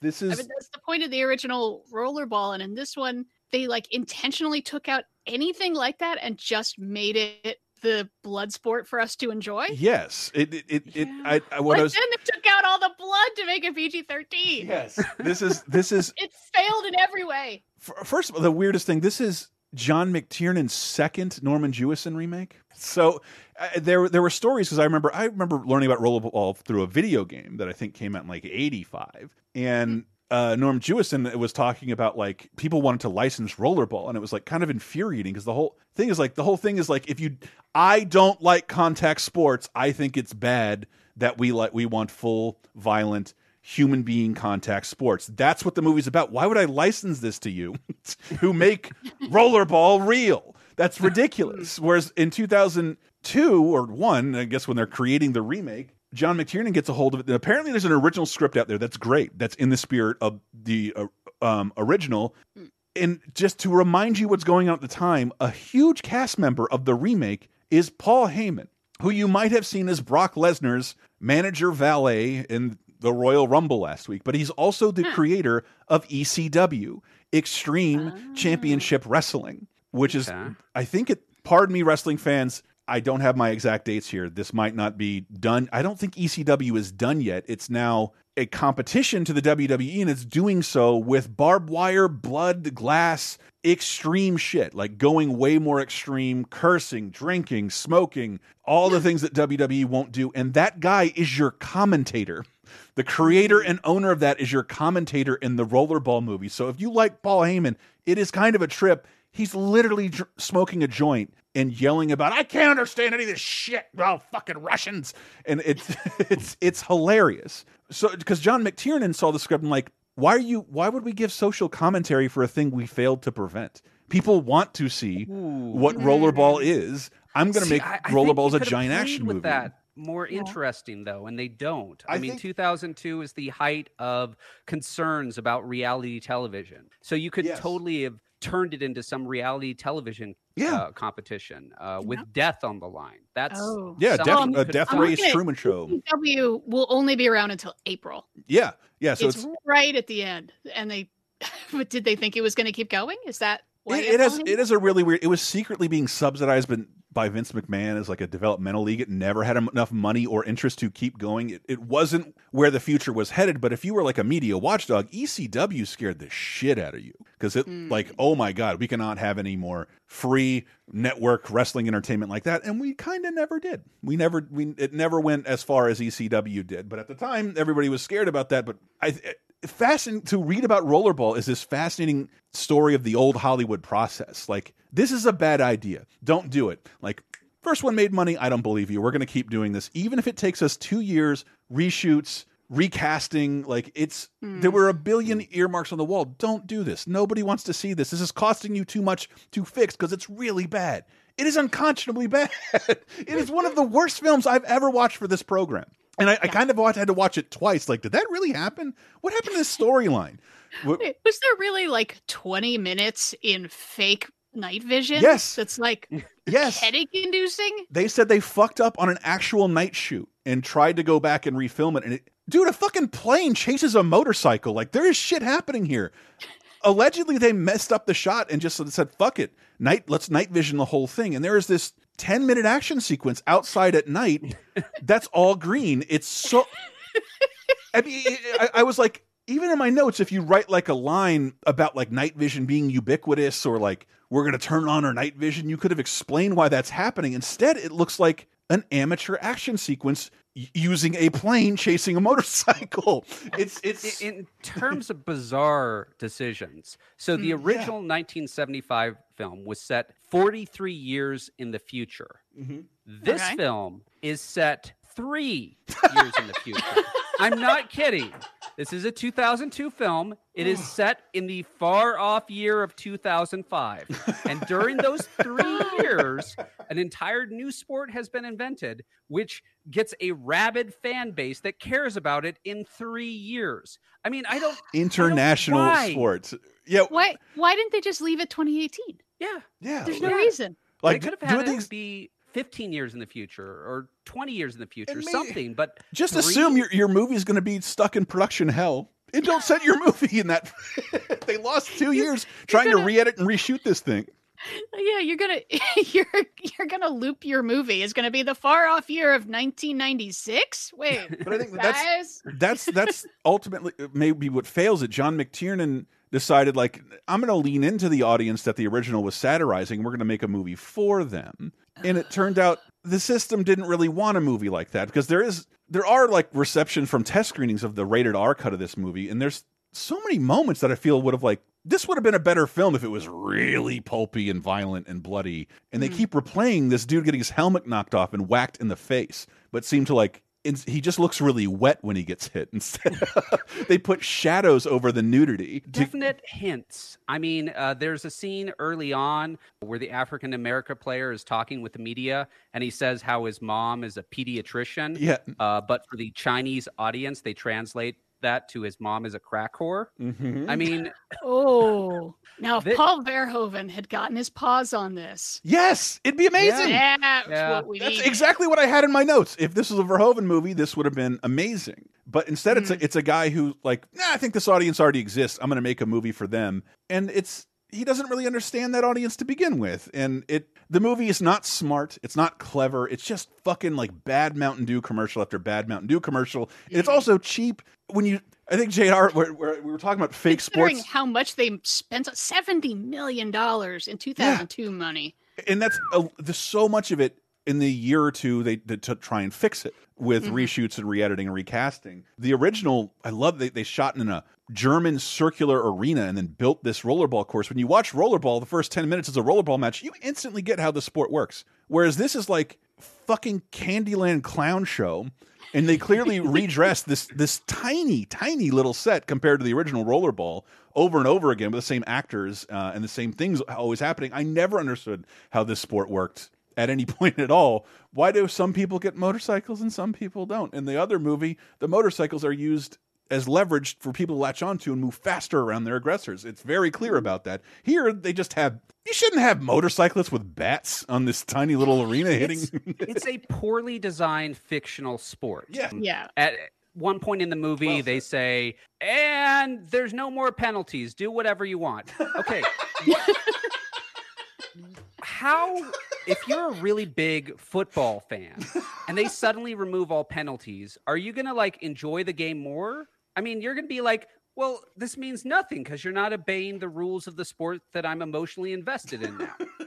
Yeah, it could just be the beginning of Last Boy Scout. Someone just pulls a gun and starts shooting all the other players. I don't know if that would get a penalty because they removed all penalties. Nothing happened to Reggie Jackson, Naked Gun. This movie is yeah. So bad. I wish it was more fun to watch, but I hate saying truly negative things, but man, Chris Klein is one of the worst actors I've ever seen. Oh, he's so bad. When he plays a sweet dummy in American Pie in Election, man, the dude's awesome. If you've ever seen that incest movie or that Street Fighter movie, him in that Street Fighter movie, holy Lord. Nash.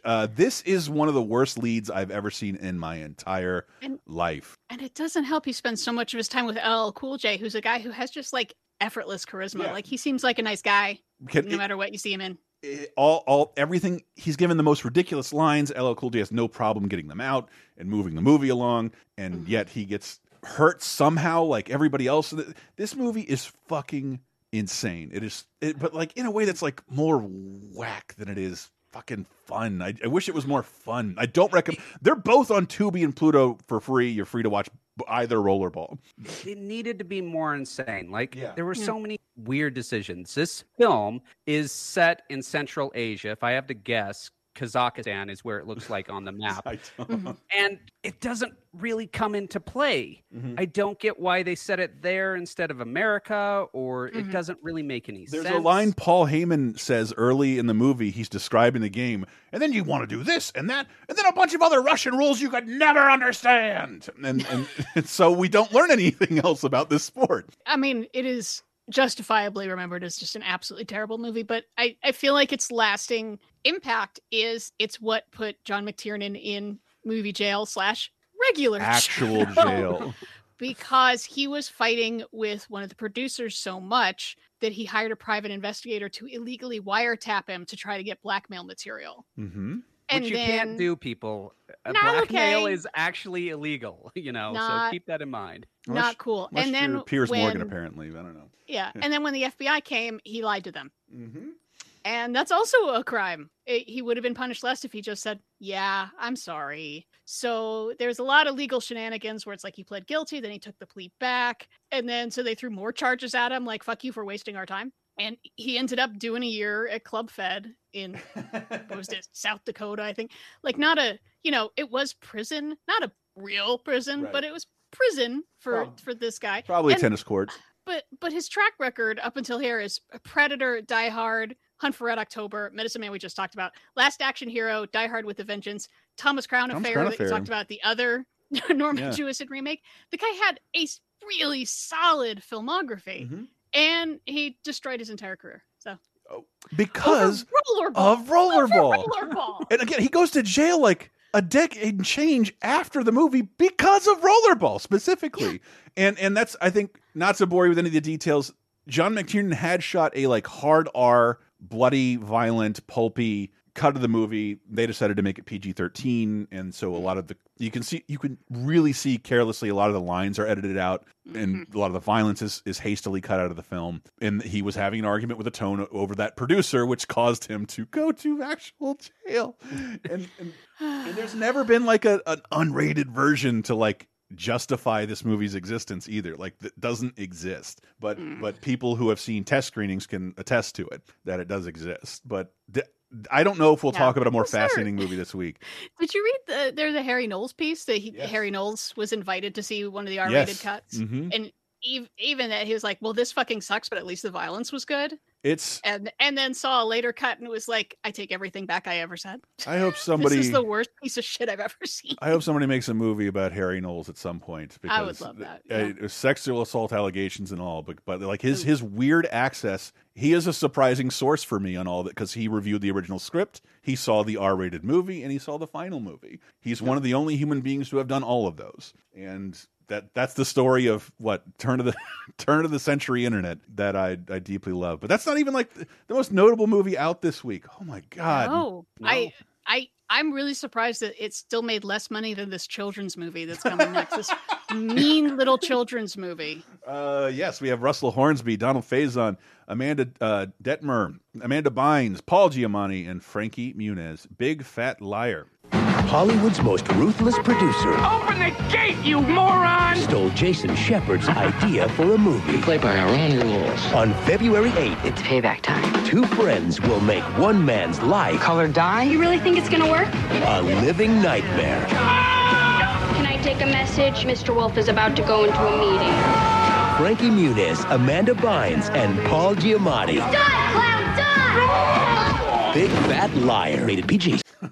Big fat liar. I just remember the posters with a blue Paul Giamatti all over it, and he wasn't even cast as the Rhino yet. Man, I've never seen this movie. Oh, Christ. It's for kids. It's for kids. Did you watch it? Too busy watching Rollerball 2.5 times. Yeah, I gave it a shot. I watched a little bit of it because I know it's more for kids. It's definitely a smaller kids movie, and it's also just mean. Like, I do sort of like the general idea that it's the Boy Who Cried Wolf. It's like a version of the Boy Who Cried Wolf, but the wolf is a person. And Frankie Muniz is just lies all the time. He's just a compulsive liar. And then like the one time he tells the truth, no one believes him. And what he's telling the truth is Hollywood big shot Paul Giamatti stole my story and made it into a movie. So no one believes him. I'm going to Home Alone his ass. I'm going to Home Alone his ass. I'm going to torture this adult man.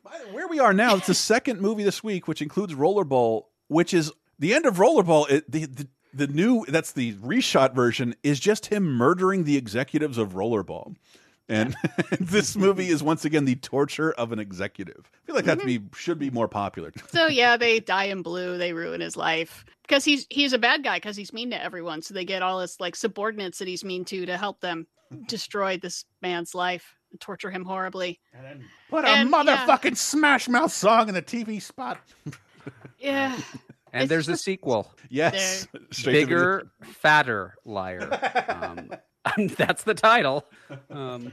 Yeah, it's a goofy kids film that is for kids and not adults. Yeah, it really is for kids. Like, I was waiting. Usually there's like the one joke that will sell me like, come on, they know adults are watching this. This is a joke that the grown-ups will get. No, but nothing. Come on, there's nothing for grown-ups. There should have been more like young wish fulfillment there. Let's get revenge on an adult, even if it's Home Alone-ish or reputational. But I love Paul Giamatti, and I don't want him harmed.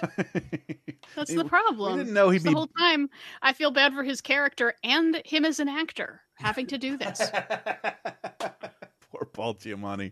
He'll get an Oscar nod eventually. I mean, does American Splendor a year from now? So. Oh, yes.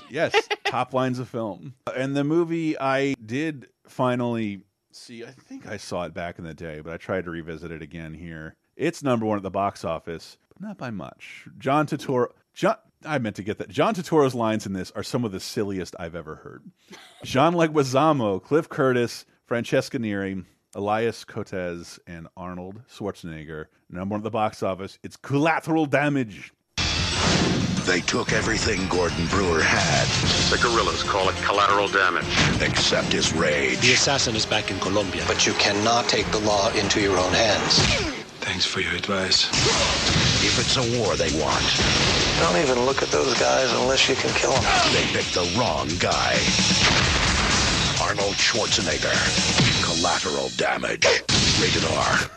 Collateral Damage. Okay, can I say something about this? Because I'd never seen this before. It's terrible. This movie is simultaneously so much smarter than I was expecting, and even dumber than I was expecting. And again, it suffers a rollerball thing. If you read about the production, that you don't know where the fault is, because it is the first big budget Hollywood movie to deal directly with the concept of terrorism after 9/11. They have to delay the movie a long time and reshoot. Apparently, there was supposed to be a plane hijacker in this movie played by Sofia Vergara that was maybe shot and just thrown away, because who would ever think about Sofia Vergara again? Yeah, actually putting a Colombian person in this movie about Colombia? Yeah. No. Well, no, we can't do that. Originally, it was going to be Arab terrorists who go to Libya, but that got changed to Colombia. Good. It's been done. This was supposed to come out, I think, October 4th, 2001. Yeah. And it is about a firefighter losing his family to terrorism. So obviously, we're not doing that. We're pushing it back. I checked. Arnold was almost 60 years old. Do you still directly firefight in your when you're 60? Seems like a young man's game, doesn't it? See, this ties into my theory of Arnold Schwarzenegger, the actor. That Arnold Schwarzenegger, the actor, always depended upon him being the biggest badass of all time. Yeah. That as long as you could look at this man and go, yes, this man could utterly mow aside waves of other people without a problem, he could fit into that role. But as he grew older and older and older, even though he's still an incredibly in shape guy for his 60s, he's still a guy approaching 60. And it's more of a sense of, well, I don't necessarily know if I believe this as the biggest badass who's ever existed. And that's his career, because this is like the most forgotten Arnold movie.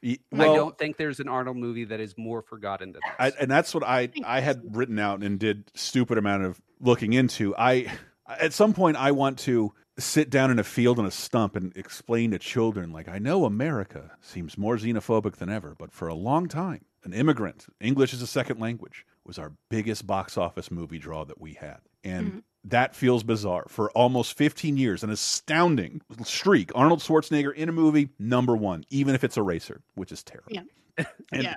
And that's, but this is the end of that. This is the end of, like, one more thing will be released, and Arnold Schwarzenegger will retire from movies and become a politician. And it's because of the performance. This hits #1 at the box office, but for 1 week. And is technically a bomb, does not make its money back, which was thought to be impossible for an Arnold Schwarzenegger movie to do. Even End of Days made its money back. But this is the end of Arnold, essentially. There's one movie I like left, and he'll abandon movies for about, how long is a gubernatorial term or two? Not quite 8 years.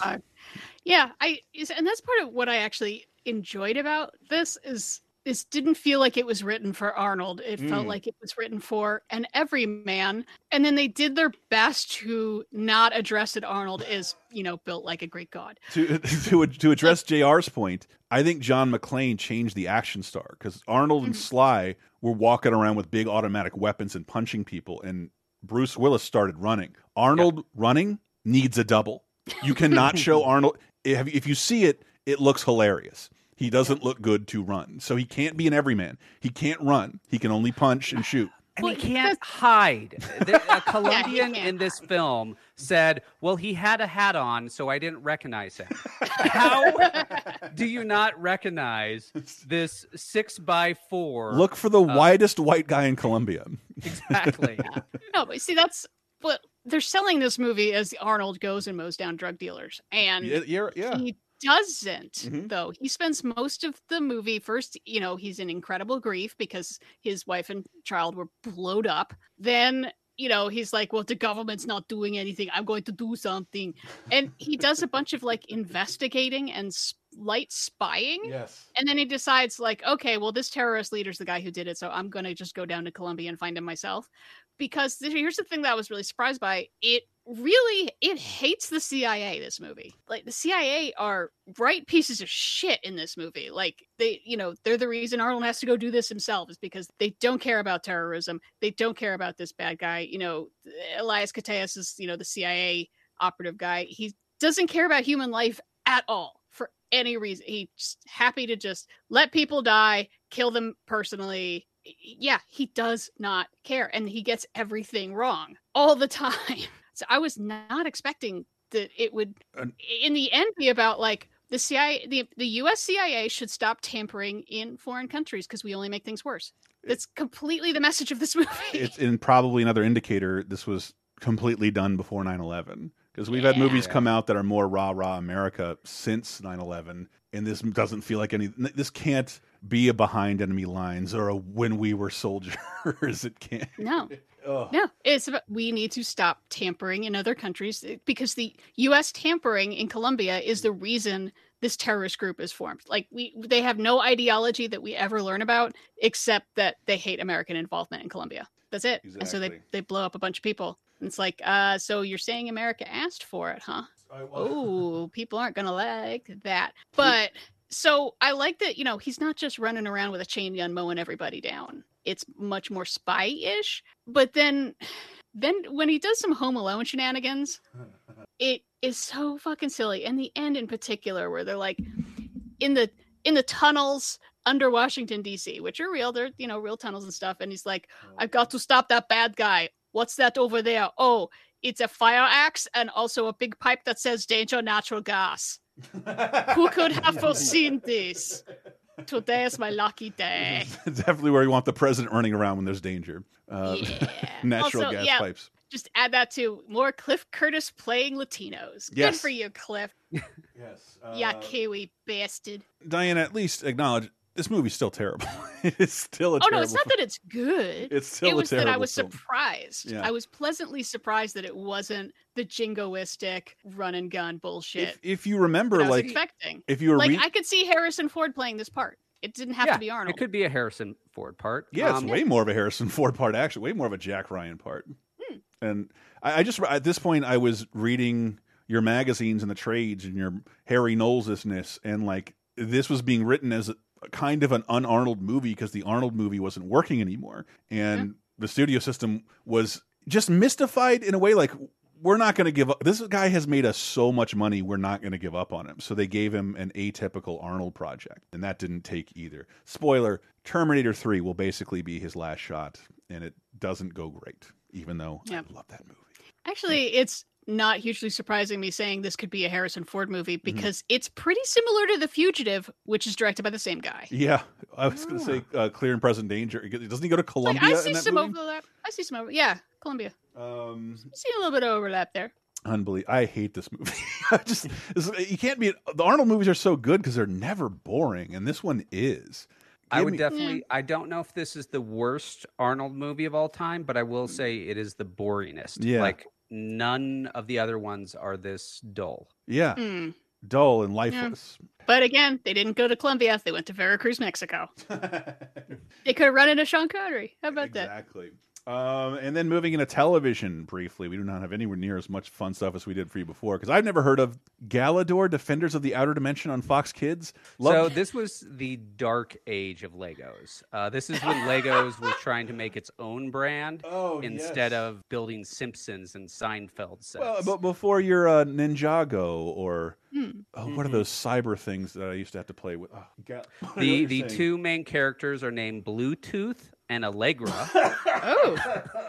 Oh my god! And you know, it's your standard kid whisk away to a magical world where he is the chosen one. Blah blah blah blah. blah. Blah. But wait, these aren't Lego characters, persons, peoples. No, this looks bizarre as fuck. There are McDonald's toys for this. I've never heard of this. I've never heard of this because I canceled a bunch of my redundant streaming services and I'm on these free one. Like, there's a 24/7 Lego streaming channel. I'm like, there's a lot of Lego cartoons I didn't know existed, and I guess this is the weirdest one because this is a live action. It's just owned by Lego. They're not minifigs at all. I'm sure they're. They were trying to branch out, try to do other things. This looks awful. This looks terrible. With snapping together pieces and costumes and guns. Galador, Defenders of the Outer Dimension. Look it up. And then we have last episode of Action League Now, a show I wish I got to spend more time with. But action figures come alive via Chuckimation.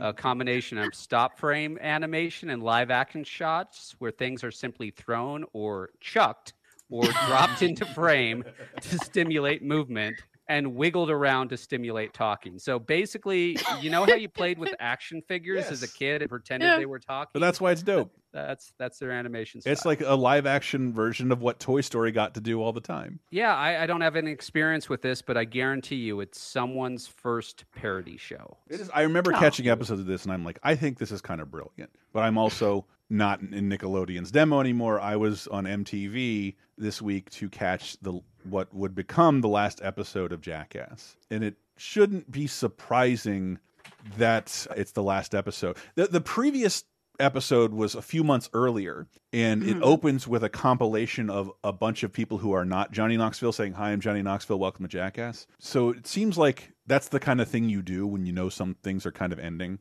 And I'm in full Jackass fever right now. By the time you're listening to this, I will be in the theater in an advance. I am risking Omicron. I'll eat it all up to watch Jackass in the theaters with my friends and a huge audience. It is one of the best theatrical experiences you can have. I'll eat all the COVID I gotta. I'm vaxxed. I feel it. I don't care. But I'm so happy. In 20 years to the day, the final episode of Jackass airs. And by final episode, I mean the Gumball Rally 1 hour special. Oh. You probably remember that. It was, I did not know that was the last episode of Jackass. It's hugely disappointing because it was sort of hinting at, like, we're going to have globe-trotting adventures and really fuck stuff up outside of Pennsylvania and Los Angeles. And instead, it's like, it feels like something more that YouTube influencers would do, as in like, there aren't elaborate stunts. People don't dress up as things. They don't push each other around on roller skates or wheelbarrows.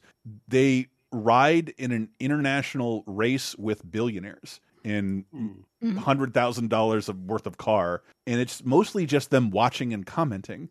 And occasionally Steve-O will snort a chip in the back seat and you'll see them in a bar, but it is not debaucherous. It is not crazy. There are very few stunts because most of the time the drama is them trying to get through like Russian borders and stuff. But the drama is not Jackass. It's the quality of like, you just see all these billionaires arguing with custom agents. Like, this is not what Jackass is at all. This is totally wrong. And I remember seeing this like, I hope this is not the evolution of the show, but I didn't know that behind the scenes, they'd pretty much agreed to quit already. Johnny Knoxville had quit the show like 3 times, and but they had enough footage to make it look like he was still there. And they were moving on to a movie in Wild Boys, and then 20 years later, almost to the exact, it's 1 day off from the exact day. The advanced screening is the exact day the last episode of Jackass Forever for me will be the 20 years to the day of the airing of the last episode of Jackass, the Gumball Rally special episode. Love my Jackass. Cannot wait to see it. And so I'm an old man who occasionally suffers long-term debilitating illnesses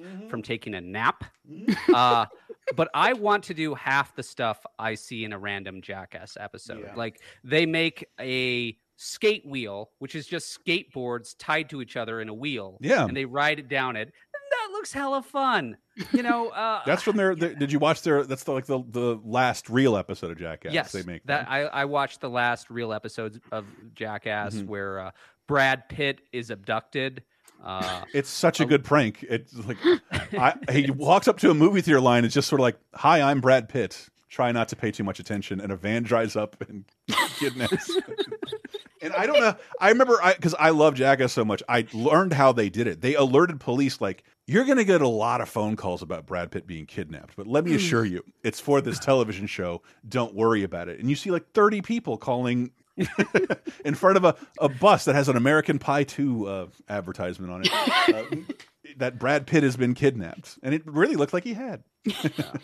100 years after Charlie Chaplin was on, people are still watching. Pain is eternally funny. I could honestly see the Jackass television show and movies still being watched and laughed at in the 22nd century. I think I said that before when I worked at a Chinese restaurant, and not everybody spoke English, so I had. In the DVD era, so I had a bunch of movies, and I had to be kind of, does this one have Mandarin subtitles? It does. I can give that to them, and then I'm like, well, here, you will get Jackass. It's Mr. Bean.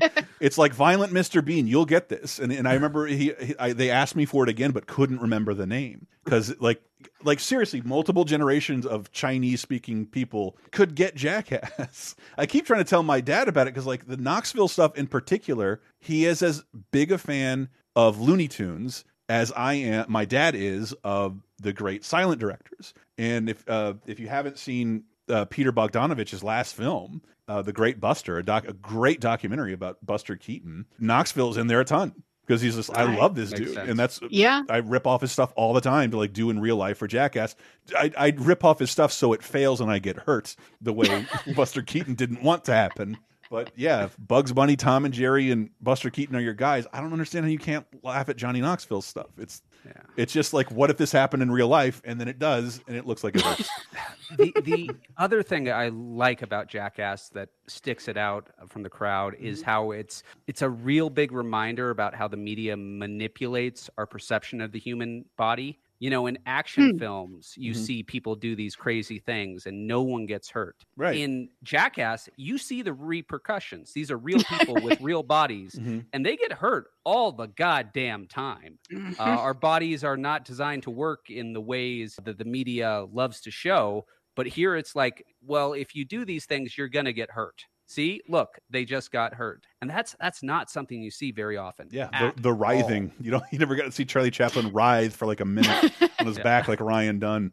And I had you never see Buster Keaton's broken collarbones. Yeah, or Harold Lloyd's missing fingers, which he tried to hide from you, but it did happen. And I was trying to tell my dad all this, and he just gave me the NPR spiel of like the degradation of society and what we find funny, and I'm worried about imitators. I'm like, hold on with that. It's been 20 years. Name another Jackass show. And I'll even tip my hat to you if you can remember the Dudesons. There are no imitators of Jackass on television. YouTube? Oh, YouTube is different. And those guys are in the new movie. Okay. So that YouTube is different. But to what my dad was saying, Jackass didn't influence all other comedy. There is no other show or movie like Jackass at all. It's just after 20 years. There have no imitators. It came at a really crucial time. Yeah. It was part of the home video revolution, guerrilla filmmaking, and reality TV all rolled into one to really make it possible at the exact time it came into being in a way I don't think it would have been even 10 years before. And I believe also it was subject to enough lawsuits where, like, if this isn't 1,000,000,000% successful, it's not worth trying because we cannot make ourselves a financial target like this. So I was just trying to yell at my dad, this didn't influence as much as you think it did. It's kind of the only thing in this genre that is allowed to continue to exist, and I hope it does. I laughed my ass off at the second to last episode of Jackass, which I guess I just watched. But as a parent, I hope my son never encounters this. Jackass? What's Jackass? I haven't heard that. There's no Jackass. What are you talking about? Don't talk crazy. Because that thing. Why I always hated watching it because, like, everyone else I knew that like Jackass were idiots. Yeah. And it always made me feel bad. It was like, but I like this too because I'm a classic film fan. I am thinking about Buster Keaton type stuff. Yeah. And, like, you know, it's like people who, you know, The Godfather is their favorite movie and they like think that the Corleones are all awesome, or Scarface. It's like, how are you getting the exact wrong message from this? Yeah. No, you don't want to be Tony Montana. He's terrible. Yeah. You want Johnny Knoxville to fall on this knife for you, literally. So you don't have to. Yes. It's been done. He did it for you. Yeah. Stop it. And I could not be more excited for that new movie and hopefully I don't want them to do any more, if I can say that. The second they announce They're it, I'm like, too old. Please don't do this. I mean, if you'd make it 10 years from now, let alone 20 years from now. If you've seen the trailer and see the bull knocking Johnny Knoxville upside down, that effectively retired him from this business. He does not. That resulted in broken bones and a brain hemorrhage, and they're too old to take hits like that. But not those young kids, those eager young YouTubers who are going to get put in a Paramount. My favorite thing on the special features of the first Jackass, I think it's Bam Margera, and they're all wearing roller skates in the back of a large U-Haul, which they just drive around at 80 miles an hour. And they're throwing a roller disco in the back of a U-Haul, and like they can't start the shoot because they can't get the disco lights to work. And he just turns around like, we're in a fucking Paramount movie and they can't get one car and lights to work. And this movie will be #1 at the box office. Oh, it makes me so happy. I cannot wait to see the new Jackass. Sorry for talking so long about Jackass, but we all clearly have an affection. A friend just texted me, "What are you doing on Thursday?" I'm like, "I'm going to see Jackass." He's like, "In a movie theater? All right, I'll see you in a fucking month." Like, fine. I already told my parents too. I'm not going to hang out with you for a while. 2002 video games. NFL Blitz 2002. That never caught on, that naming convention. Theoretically, I was always aware there were football games other than Madden, but it's interesting to see one actually exists. Well, NFL Blitz is the NBA Jam to actual basketball. It is a much smaller team, faster, unrealistic. I think eventually they'd start breaking each other's bones and balls. I'm not kidding. That could be Ball Breaker. I can't remember. High Heat Major League Baseball, 2003 on PS2. Back when we had more than one Major League Baseball, or MLB game. The M stands for Major, right? I have no idea. I'm questioning myself. Yeah, it does. Okay, good. The majors, right? And then what? Other than NHL 94 for the Super Nintendo, are there any sports game in which the best version is not the latest version? Whew, that's a tall order. Maybe Tecmo Bowl. They kept trying to make more NBA Jams and Blades of Steel, but those original versions are still pretty fun. And it's usually for the things that you can't do in actual sports that they add to the game. If your goal is realism, it's always going to get better on an iterative level. But this is the only time we'll talk that much about it. I don't know how big High Heat was, but I had friends who were fans of baseball games and like Triple Play, and all going to disappear within 20 years, and there will only be the show left. That is the only Major League Baseball game sim we will have. And then on February 9th, we get to talk about Mario World again with the most confusingly titled series for Game Boy, Super Mario Advance 2, Super Mario World 4 on Game Boy. It's the sequel to Super Mario Advance, Super Mario 2. I don't understand why you think this naming convention is difficult. SMA 1 is 2, SMA 2 is 4, SMA 3 is 5, and SMA 4 is 3. How is that confusing? I went and looked this up because I never got a chance to play it. Because Super Mario Advance 1, God damn it, JR, I'm going to sing that song the rest of the day, is a really good reinterpretation of Super Mario 2. Whereas this is trying its best to be a mildly enhanced version of the Super. There's like more cutscenes and some widescreen optimization here, but the sound can't get as close to the beauty we heard in the Roseanne clip earlier. So 10 years from that Roseanne clip, Super Mario World will be released again on GBA and sell a ton of copies.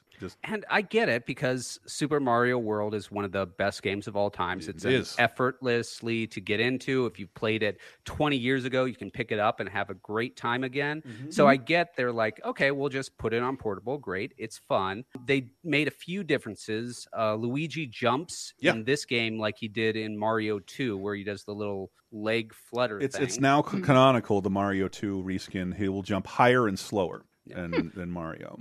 And there's a change where if you get hit while superpowered, you go to Big Mario instead of going to Little Mario. But other than that, it's just Super Mario World on your portable system. And when they acknowledge Princess Peach is now her name. It always was in Japan, but they had called her Toadstool here, and they're finally unifying that into calling her Peach. It does have a new intro, which totally feels like it could have been an intro back in 1991. That is weird, because it's like using the same sprites. To me, when I was watching, I was like, oh my gosh, there is a Mario World intro I've never seen before. And it made me feel happy, because it was like, aw. That's how a enhanced to an old game should go. It should make you feel like something from the past is in the future, but it still brings you the feeling of the past. It's true. Even though I thought about it for a second, like, part of why I like this game is because I hit start and I play immediately. Because there are no intros to Mario games. You just go. You just move. You just go right. But Mario World, like JR said, I now no longer understand the affection for 8-bit Marios. This is the standard for 2D Marios. It is the only old one I think you need to play. It's the best one that ever existed before the new Super Mario Brothers era. Anyway, what are we closing out with, Di? Woman's Worth? Yeah, I thought we'd close out with The Woman's Worth by Alicia Keys. It's about as high as it's going to get on the charts. And just because, man, You Got It Bad is just sitting there and sitting there. Sitting there. What will stop it? Eventually we'll find out. We'll stay right there, people. We'll be back with our last decade, 2012. Don't move. Wanna please, wanna keep, wanna treat your woman right. Not just dough, but a show that you know she's worth your time. You will lose if you choose to refuse to put her first. She will and she can't find a man who knows her worth.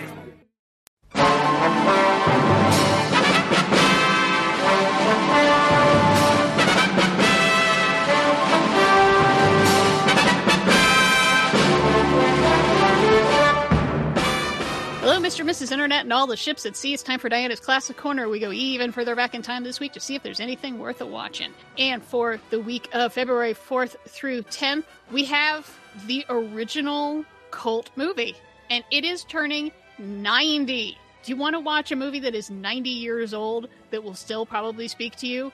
Well, then you should watch Freaks by Todd Browning, damn it. It is outstanding. It is fascinating that a movie from 1932 starring actual quote-unquote freaks is like exploiting them, but also totally sides with them. I've seen people look at it as a metaphor for like class conflict, for the rights of the disabled, as being an anti-eugenics message, because it stars all actual sideshow performers, like the Human Torso and Conjoined Twins, and a bunch of little people, and a guy with microcephaly, or a pinhead, as they're called. And it's about their lives and how they kind of had no options except to be in the freak show, and how they support each other against an outsider who's trying to do them harm.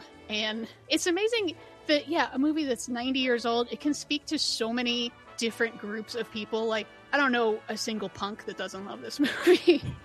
I don't know why punks in particular, but just like as outsiders, like you relate to, you know, being an outsider or having a found family, like being rejected by your actual biological family and like finding your people. Like that speaks to all kinds of subgroups. Like drag queens probably love this movie. Skaters probably love this movie. I'm sure emos. Are there still emos? Emos probably love this movie. It can be hard to watch because it is kind of disturbing. Sometimes you feel like you are exploiting people as you're watching them. Like, gosh, those pinheads. Like, oh my gosh, what kind of life do they have here in this sideshow? But you realize if they weren't in this sideshow, they would be in an institution. And that's kind of one of the points of the movie that still carries on 90 years later. It's like people with disabilities are still people and they deserve love and safety and, you know, a place to thrive, and to not have trapeze artists try to marry them and steal all their money. So, yeah, if you've never seen Freaks because you think it's just going to be too upsetting, or that it really is just like watching an actual freak show from back in the day, I think you'll be pleasantly surprised because the freaks are absolutely the heroes. And, yeah, it means a lot to a lot of people. So it's on HBO streaming. How about that? 90-year-old movie. Share it with a friend. And that's it for this week's Stay Classic.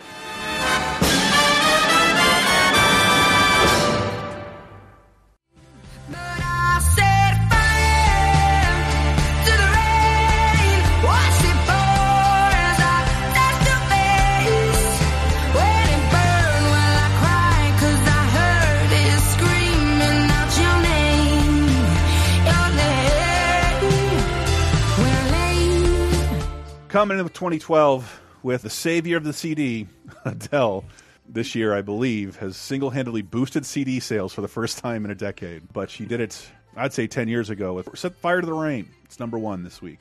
Welcome to 2012, February 4th to the 10th. Other new music releases that we found notable: Blues Funeral by Mark Lanigan. Kisses on the Bottom. What? Kisses on the Bottom by Paul McCartney.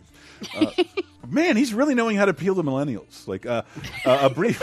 Wow, another butt one. A Brief Crack of Light. He was going to call it Eating Ass. And it was Sometimes me and John like to get down and really get in that ass. A brief crack of light by Therapy, which shouldn't be butt related, but now I'm laughing.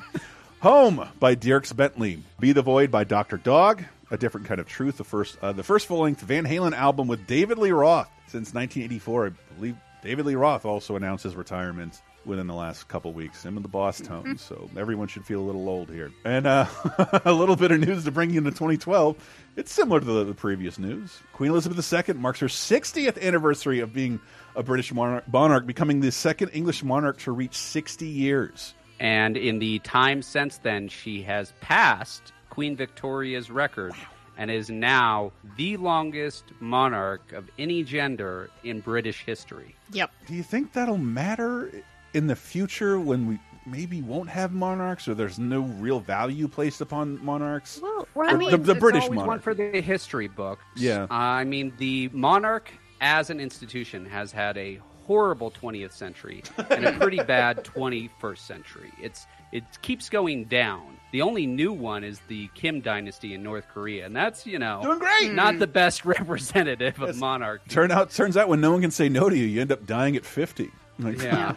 Elizabeth II, I find a fascinating figure because she's been in charge pretty much for the vast majority of the breakup of the empire. Her dad had the title Emperor of India. She don't have that title. So many of the colonies in the Commonwealth and blah, blah, blah, blah. And just the consistency of having one person in charge means people don't tend to question whether you should have a monarchy or not. After she goes, maybe people will start questioning that. I don't know. She's got a little under 2.5 years to go to hold the world record of all time. All-time monarch? Really? 2 years? All-time longest monarch is Louis XIV because he went over 72 years, but then he was named king when he was 4. You're right.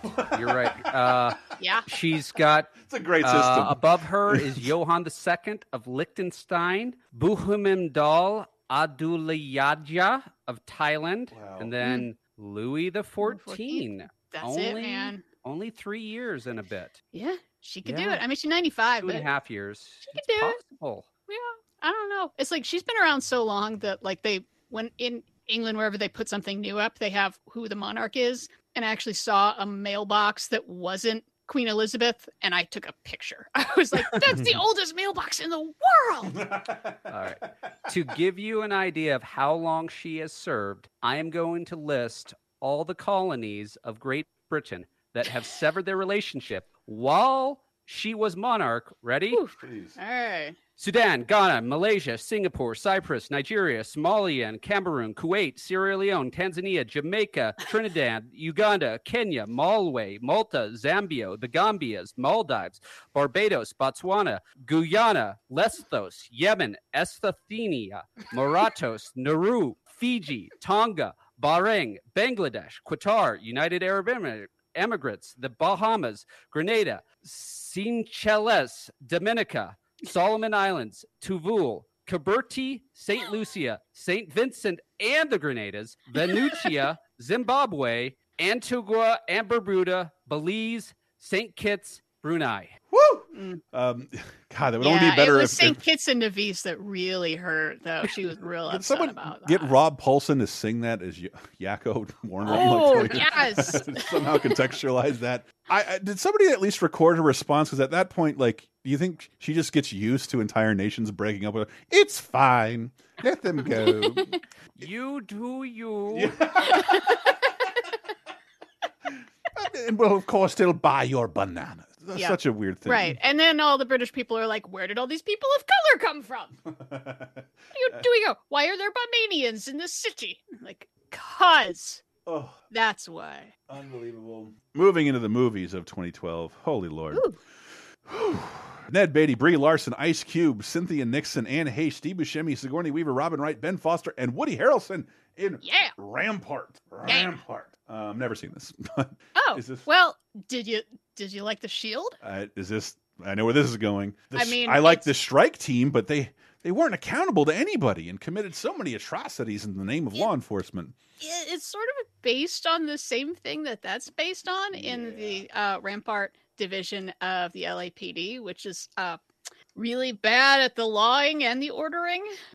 It's sort of like if the Shield didn't have any action, or if Training Day was just one guy. In that it's about Woody Harrelson is this not great cop with an awful lot of problems, just trying to like not get all the blame for everything put on him. That's kind of it. It's directed by Owen Moverman, who also did The Messengers, again with Woody Harrelson and Ben Foster, and I thought it was really good. Obviously depressing as hell, timely as hell, but like nobody saw it. Like it barely got released. It made no money. It just died. I'm not really sure why. I think the show helps me discover things like that, and there's certain things people, not just that people don't want to watch a depressing movie, but they're not ready to hear. I think when we talk about Rabbit Proof Fence, even people who live down there can confront that reality. I still don't think people are ready to confront the reality of police brutality in America today. We saw a very childish reaction to a very simple ask from polite protesters a few years ago, and it's just they're not ready to hear that shit. And in terms of making a mainstream entertaining movie in the vein of Training Day, I don't think people were ready to see this movie even 10 years ago. I would have bet on it, but I would have lost. So last episode, I did ask if anyone's ever done a period film set in the highest crime rate in our history, the early 1990s. This isn't quite it. Yeah. This is a 2012 film set in 1999, at which point the crime rate in LA was half that of what it was in 1993. Wow. So it's not quite there, but if you think of it as like the holdover from the highest crime rate, again, that's the context to see this. The story of the Rampart division, I think, is the symptom of the high crime rate. Like a police department that can move quicker, behave more violently, and cut more corners is the kind of thing that happens in a moment of desperation. And if you're wondering, like, is the tone just super depressing? Is it going to be like really complicated? Co-written by James Ellroy. Yeah. And so is a guy who really, really likes digging into corruption, often without, like, there's probably not going to be a happy ending. The happy ending is probably everyone gets shot. You can look up a movie poster that is Woody Harrelson straddled across a black man with his hands up, putting down his billy club on him, and it has the release date of the movie and the slogan, "I work for you." They that's where they got in some trouble of doing guerrilla marketing with that, of making the clear point where it's like, bad cops are paid by your money. They are doing this for you. Also, the other lasting thing was there was a Reddit AMA with Woody Harrelson that was supposed to be like one of the worst AMAs that ever happened, where they asked him anything and he kind of didn't like respond or play along and just sort of promoted the movie, and everyone was like, "You're supposed to be fun." Tell us about your dad being a murderer. Yeah. Wow. All right. Yeah, but I think Rampart is definitely worth watching within the subgenre of corrupt LAPD, which is a very large subgenre. I'm fucking angry. I devoted my time to multiple rollerballs now. I should have looked ahead to Rampart. You probably should have watched Rampart instead. I think it is very good. And then next, a series I find mystifying in that it seems to... I used to be so good at predicting what would do well and what wouldn't. And I never thought Journey to the Center of the Earth, nor a sequel without the cast, would have done any business at all. But here we are. Kristen Davis, Louisa Guzman, Vanessa Hudgens, Josh Hutcherson, Mike O'Kane, and of course Dwayne "The Rock" Johnson. Journey to the Mysterious Island. It's a mysterious island. This island is full of terrifying creatures that will take your breath away. That is so sick. Yeah! How cool was that, little buddy? Show me that 1,000-watt smile. We just need to move carefully. Lizards have an acute sense of smell. Uh-oh. Journey to the Mysterious Island. That fucking title, I could just... I don't know whether to like be disgusted or tip my hat. If you say it out loud, you might not realize it's a sequel. Right. Journey to the Mysterious Island. Journey to: the Mysterious Island. But you might not, if you see it in print, you might not know it's a sequel to Journey to the Center of the Earth.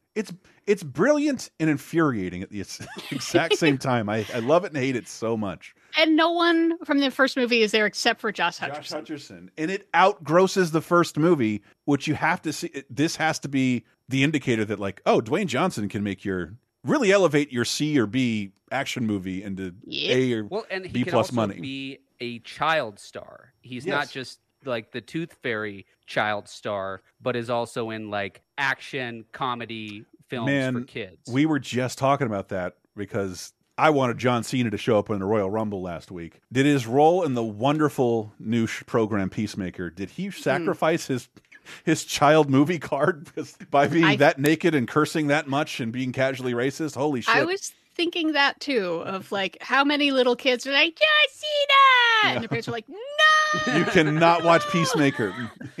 He has a sex/fight scene naked in the first episode. That show's amazing. I've never seen this, but I bet you could show clips of it to me and tell me it's Jumanji. And I would believe you. There is an internet meme out there. It's The Rock in jungle attire, and it's 4 panels of The Rock in jungle attire, and underneath it says, "Believe it or not, this is Dwayne Johnson in 4 different movies." And this is one of those movies. This film starts out with the worst design conspiracy of all time.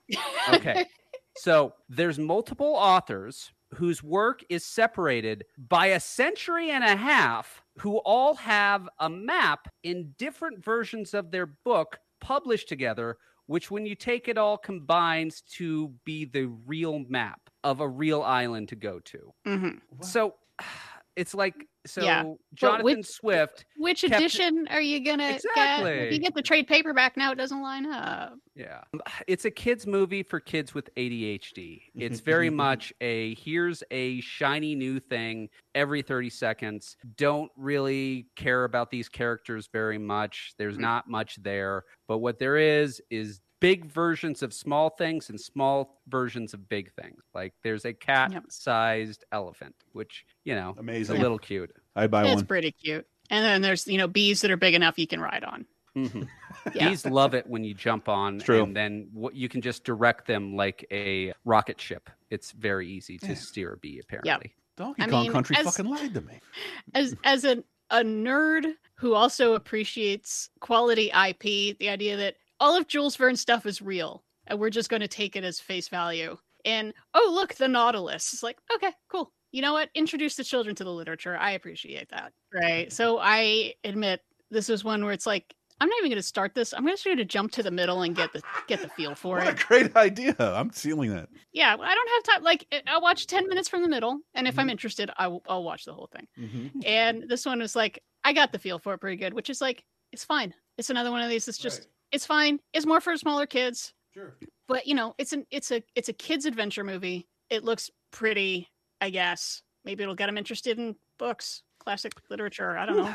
I do wonder, it's a weird connection that they're making there, but why don't you use this movie's catering budget and restart Reading Rainbow then? The CGI in this movie isn't horrible, but it isn't like amazing. And 10 years later, it's like, okay, this is barely adequate now. Yeah. And I can't help comparing like the bee scene when they're on bees to the scene in Honey, I Shrunk the Kids, where they built a giant sized bee and had the kids actually on the back of it. And I don't know. I just feel like there's a old man yells at cloud here, but there's a certain value in having the actors actually be on something instead of just 100% green screen. Like you're losing something. I think so. And the film ends on sequel bait. It ends on teasing they're going from the Earth to the moon. And that sequel has been in development hell for the last 10 years. There was an update in 2021, which basically said, we are still working on it. Is it streaming on HBO Max? It's a Warner Brothers distributed joint, so I can't tell. I don't know. I'm not going to recommend this movie to you anyway. The next movie, however. Like I said, for kids, it's fine. For kids. For kids. Yeah, the next movie, I'm not recommending for anybody. I know, I was kidding. Vera Farmiga, Brendan Gleeson, Robert Patrick, Sam Shepard, Ryan Reynolds, Denzel Washington, Safe House. He's an expert in psychological manipulation. He was one of the most brilliant CIA operatives until he went rogue. Oh my God, that's Tobin Frost. I've been waiting a long time for this. Frost is on the loose. I need you to leave. Do I make you nervous? You're not gonna get in my head. I am already in your head. Safe House. Rated R. Looks like a couple of actors playing against type in a way I wouldn't appreciate. But you never know. When Denzel plays a bad guy, it's always worth noting. But is he a bad guy? Oh, I don't know. I didn't watch Safe House. Yeah, good. That's good for you because mostly my big problem is I hated the direction in this. Really, really did not like it. It's the guy who is going to be directing Morbius and hasn't done a whole hell of a lot else. And just too much oversaturated shaky cam close-ups, very frenetic. And it's like, you want to be Tony Scott so bad, but bitch, you ain't Tony Scott. Probably how you can convince Denzel to work with you, though. I guess so. Maybe dressed up like him. I don't know. So there's going to be shaky cam. I'm in. But yeah, Denzel plays a former spy who went rogue, and Ryan Reynolds is this like schlub who's in charge of the local safe house. Like he cleans up after the place and like makes sure the security cameras look nice. And then Denzel just sort of like walks into an embassy after getting chased around Cape Town again. A second movie in a row filmed in South Africa for reasons, I guess. At least here it takes place in South Africa, not like Chronicle, which was just filmed there for no reason. Money, I guess. Just to save money, but I don't remember that being that much of a thing back then as opposed to like Georgia today. Yeah. So now they're holding Denzel and they start, you want to see him get waterboarded by the T-1000? Because that's in this movie. And sounds pretty consistent with his character on Peacemaker. Anyway. Yeah.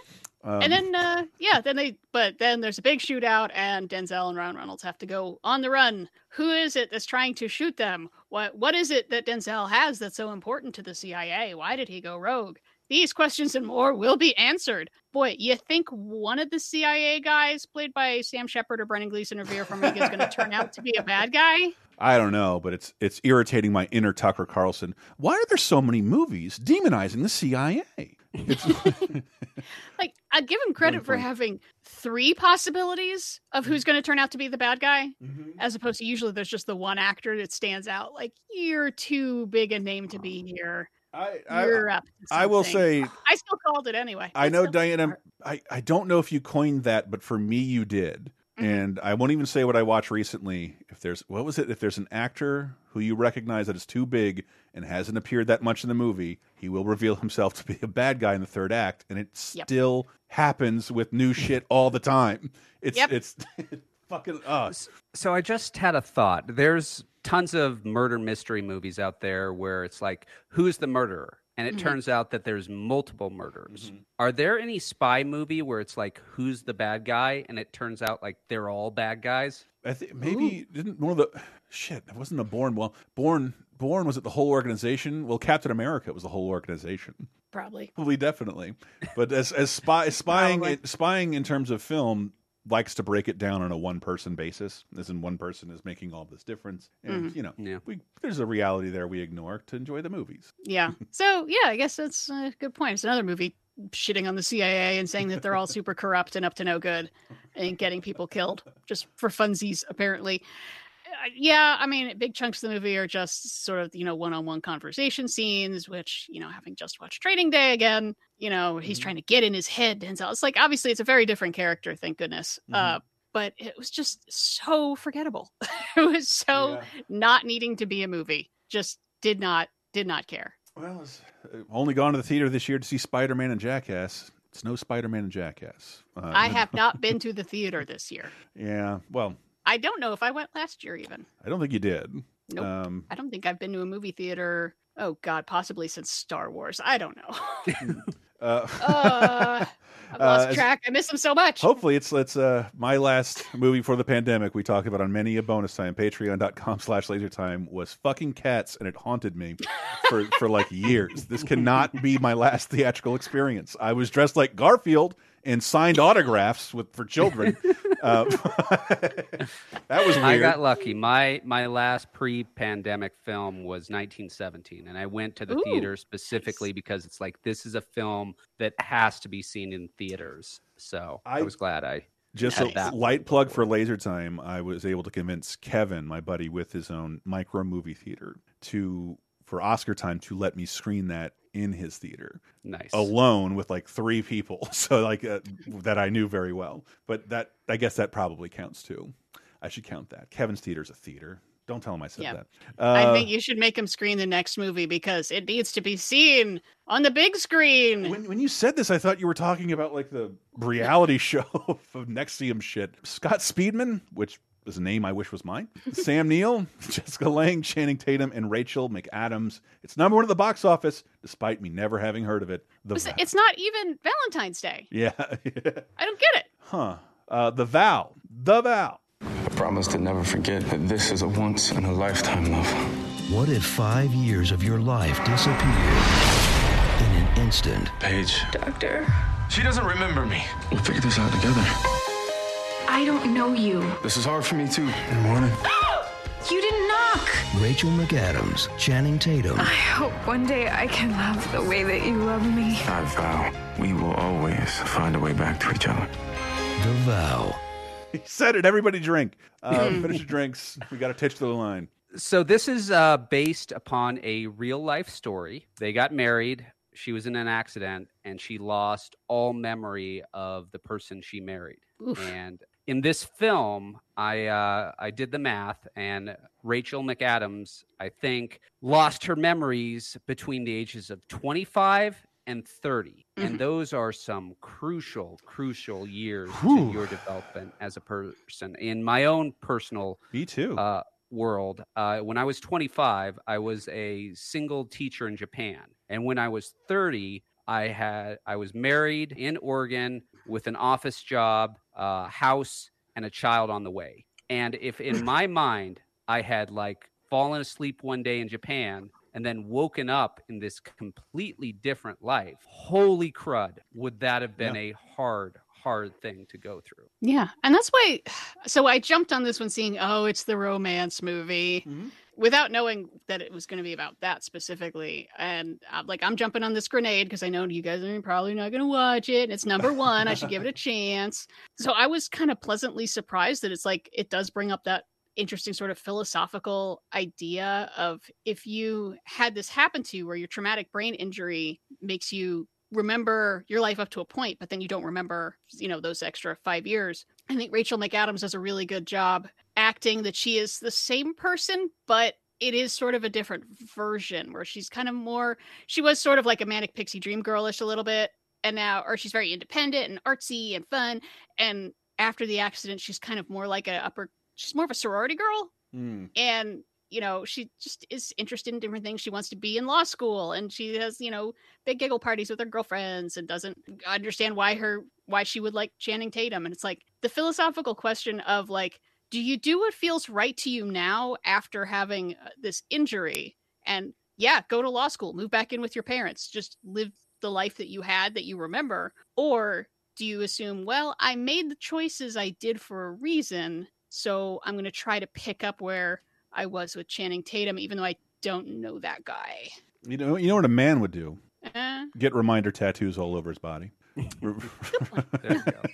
But yeah, this film is actually fairly deep. It's really examining, you know, to what degree are we our memories? You know, our ego thinks it's us. Our ego is our current state of mind, our current ways of thinking. But you go back in time, you had a different ego. But that ego also thought it was you. But you remain even as your ego changes. And this film does a really great job of exploring that. My wife and I watched it, tons of tears the entire way through. It is a very moving film. We loved it. It's my highest recommend of the week, in fact. Oh, wow. I was pleasantly More than surprised Rollerball? by it.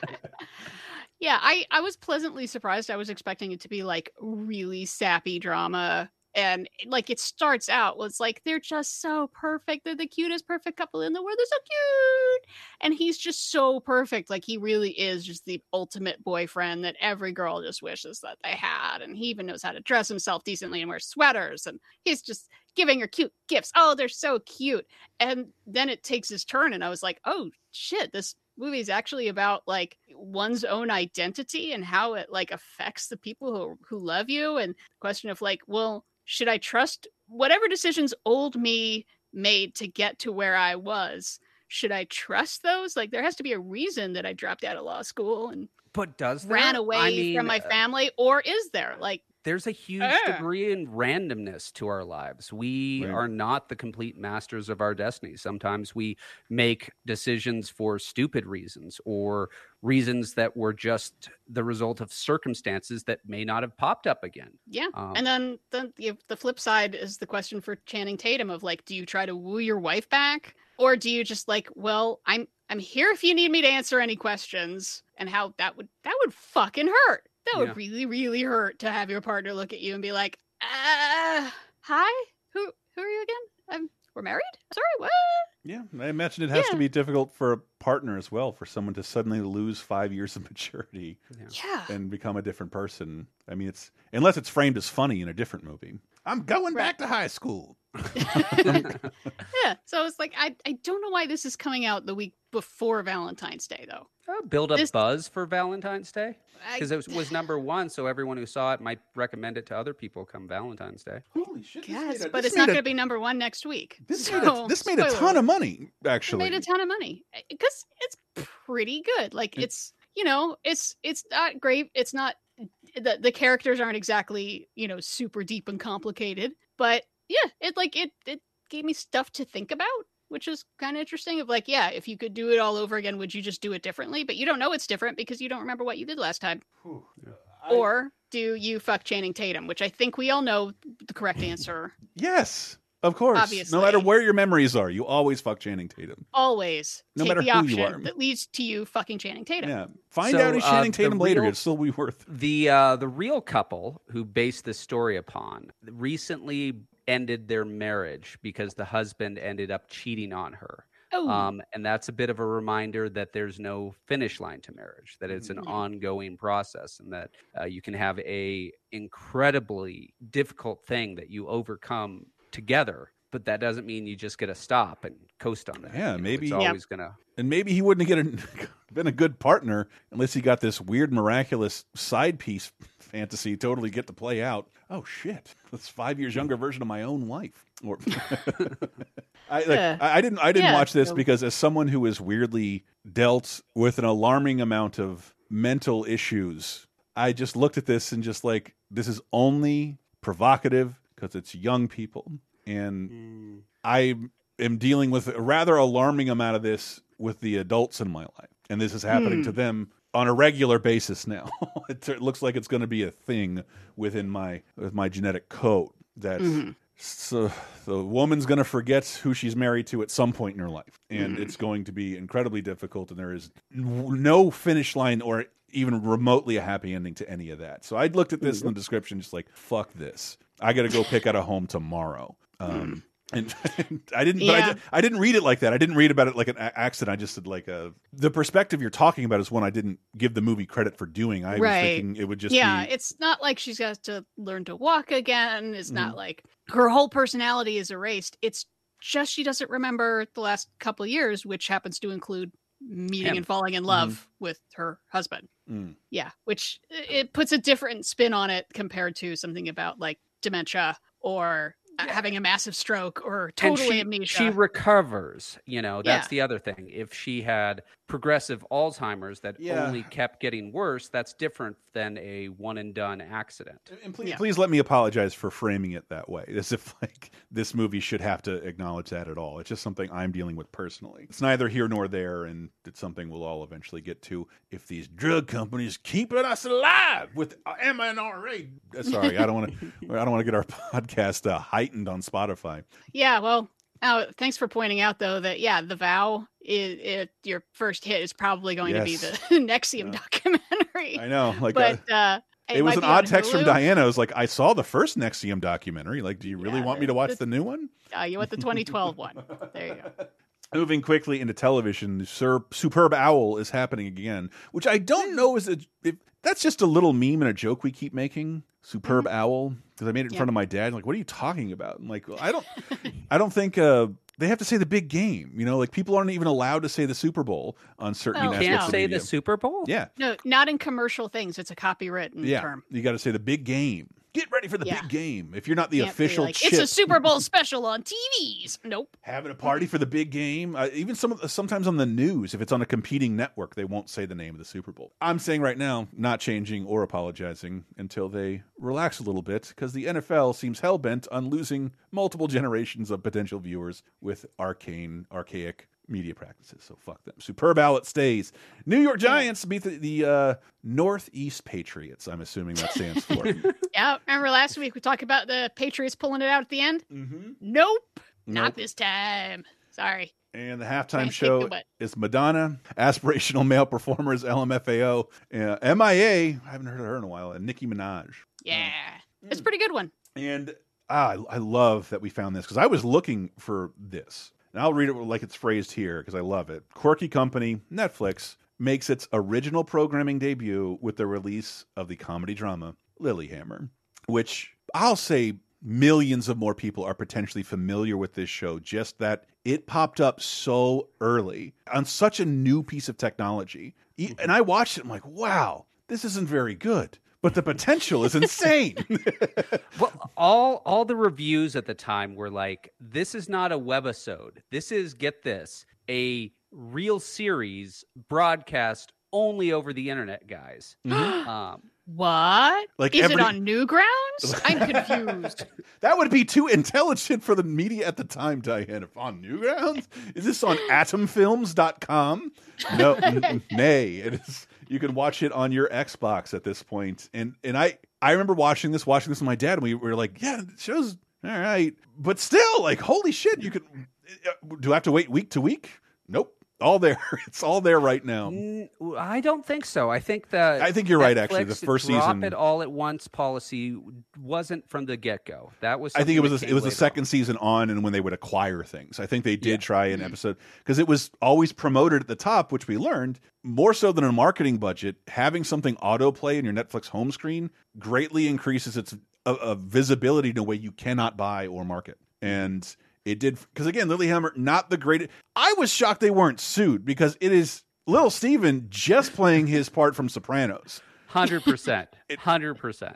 There is, I watched the pilot for the first time, and there was not 1 second, not one phrase, not one action that I didn't feel I was watching his character from The Sopranos. And at the time, now that I've seen him in interviews, what's his name? Shit, I'm losing it. Steven Van Zandt. Steven Van Zandt, Bruce Springsteen's guitarist. He doesn't talk like that, and he has he wore a wig in The Sopranos. He's wearing the same wig here. He's dressed the same, and all he says is like, "Yeah, I was doing some mafia shit, and I got relocated to Lillehammer. What is it? Where is it? Norway. Yep. So like, what? It's like a unlicensed spin-off of The Sopranos.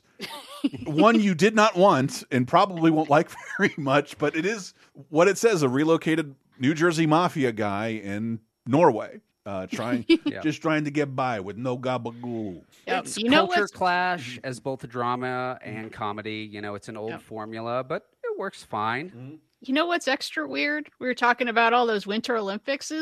In between the two Winter Olympics we talked about was the Winter Olympics in Lillehammer, Norway. I think it's the only reason they could make that.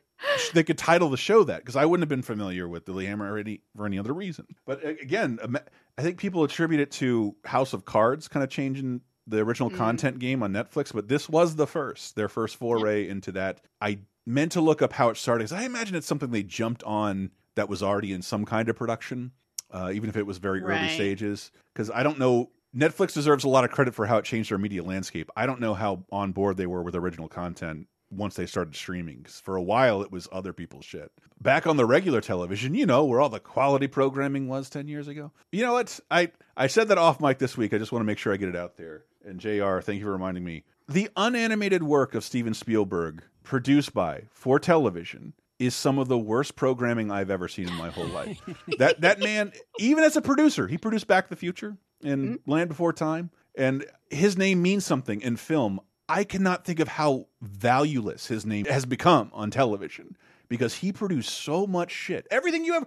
You want more Jurassic Park? Here's a dinosaur show with a guy from ER. Fucking remembers it. You want more alien stuff? Here's a show called Taken that now doesn't surface on Google, and it was one of the most boring things I've ever watched in my entire life. And this might be the most successful. And Sarah was supposed to come around to talk about it because... Yeah, Sarah, it's me, Sarah, really, really wanted to talk about TV's Smash. And I was ready to bring her on and we could do this, but unfortunately there was an emergency and she couldn't be on. So she will be back on possibly to talk about the series finale or the season finale, because it does go 2 seasons. If you want to hear Sarah talk about TV, there's Laser Time this week, so there. Oh, that's true. Yeah. But as we have to point out, Glee is just the biggest goddamn thing in television right now. And they have what's mostly a good idea of, let's have a show where every series is about the creation of a Broadway show. A different Broadway show. Right. Every season's supposed to be a different one. But anytime every season is something different, that's already a problem, because you're going to have people like that character, and now that character's gone. So they kind of dropped that. But you got Deborah Messing, Jack Davenport, Catherine McPhee, Megan Hilty, Angelica Houston, Leslie Odom Jr., like all kinds of people. What the fuck? You got Burr in there? Yeah, to be, about this making of a Broadway musical about Marilyn Monroe. What if you called it American Broadway Story? Yeah. I think you could put it on Netflix right now. Yeah. I really think that was a bit of the thumb of the boomer Spielberg, because the characters we're seeing appear to be people in their late 20s or early 30s. And I'm just not sure that that's the crowd that would be like, I have this burning desire to do a musical about Marilyn Monroe. Oh, every character, I watched the season premiere, every character not just loves Marilyn Monroe, but knows way too much about her. And they show practically all of Some Like It Hot, because apparently that's the only movie they could get the rights to. They can't show Gentlemen Prefer Blondes or Bus Stop or anything else. They just have to show Some Like It Hot, which obviously I am okay with. But, I mean, every episode has to have multiple numbers, and it does the one thing that I hate about any movie or TV show that's about creating anything. The point where the characters inside the thing have to say, that was the best thing I've ever seen. It's like, yeah, give yourself more of a blowjob, TV show. So, again, I've only watched the pilot. I can't speak for the entire series, but what I saw makes me really concerned that they're falling for the Studio 60 problem. Okay. The Studio 60 problem is that everyone on the fake SNL on Studio 60 thought they were doing the most important thing in the world by making this sketch television show. And they took themselves way too seriously. Unlike, say, some other shows, they don't show that these characters are narcissistic fools. You know, it really shows that, no, these people are right to take the skit, or in this case, the musical, super, super seriously. And I don't know if that will kind of like carry over for the next 2 seasons as being just like, ooh, this isn't working. Yeah, I read synopses of the rest of the episodes, and it seems like they actually had trouble finding the drama in this situation, which seems like there would be a lot of possibilities. Who has worked theater should be able to just like make it rain drama, you know?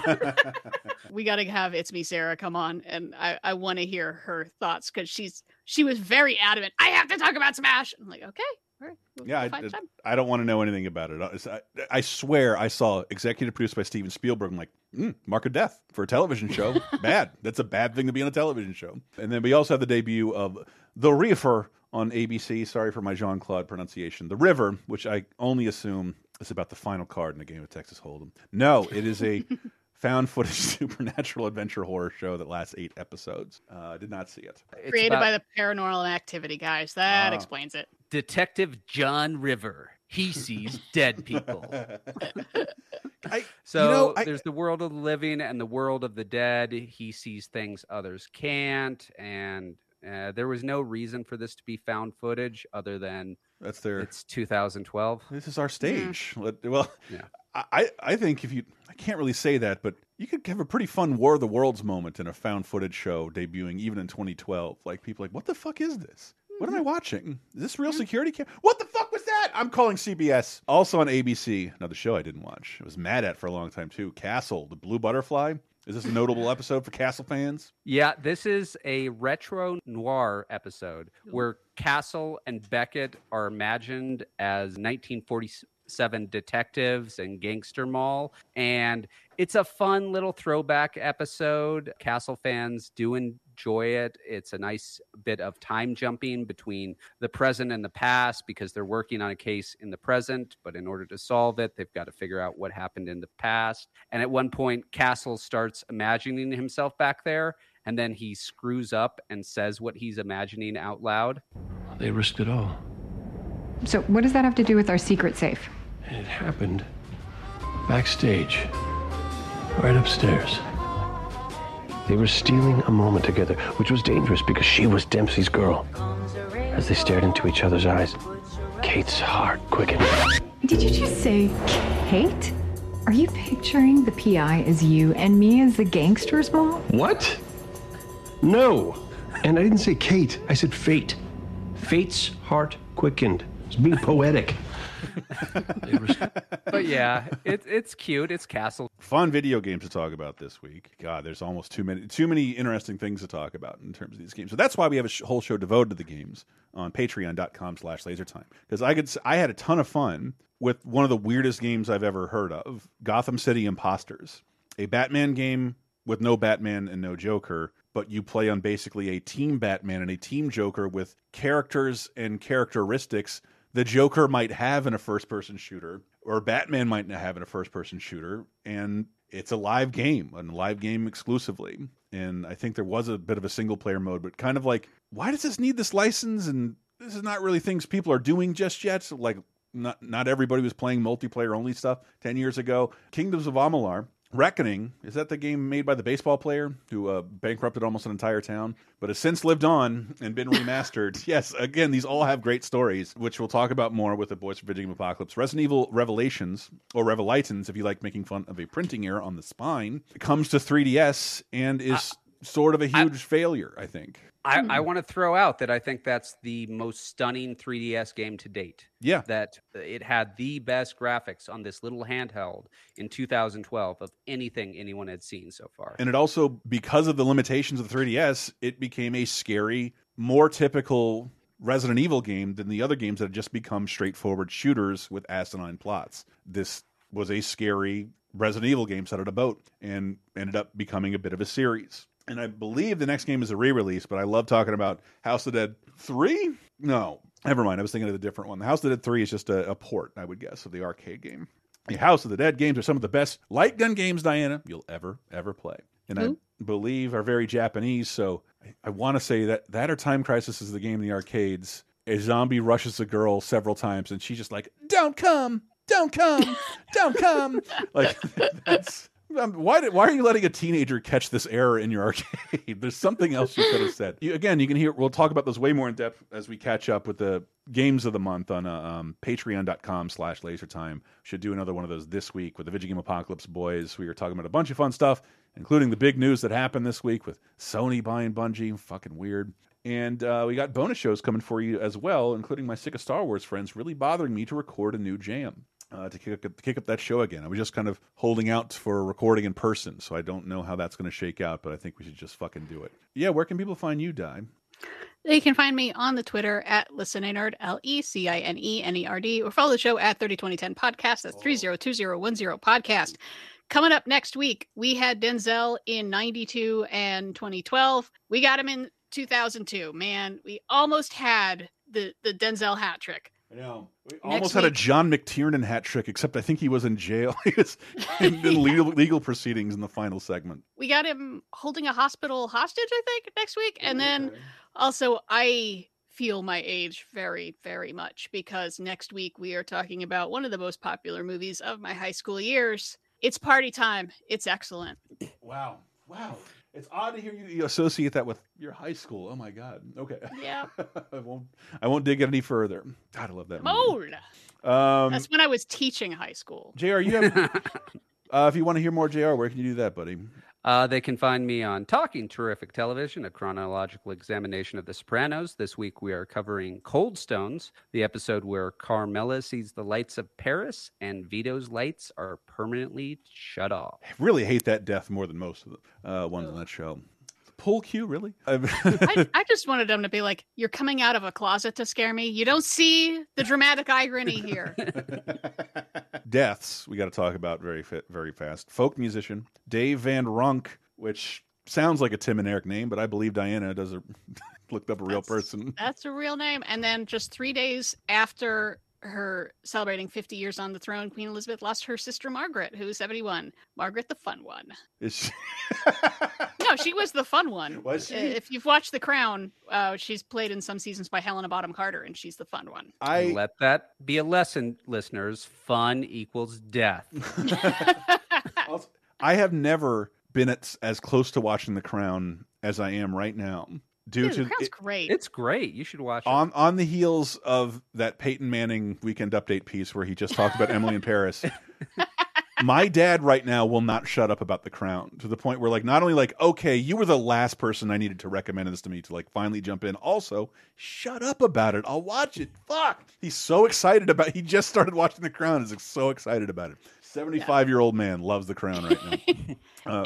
Anyway, in 2002, we also lost Traudl Junge, who was Hitler's secretary, who was 81. If you watch Downfall, that's mostly based on her book. Wow. And then in 2012, we lost Florence Green, the last surviving veteran of World War I. Not combat veteran, any kind of veteran. She was 110. Whoa. That's the kind of stuff I think about all the time. If you think Hitler yelled a lot, I really would like to hear what his secretary said. Were there Nazi-issued earplugs that I can find with the swastika on them?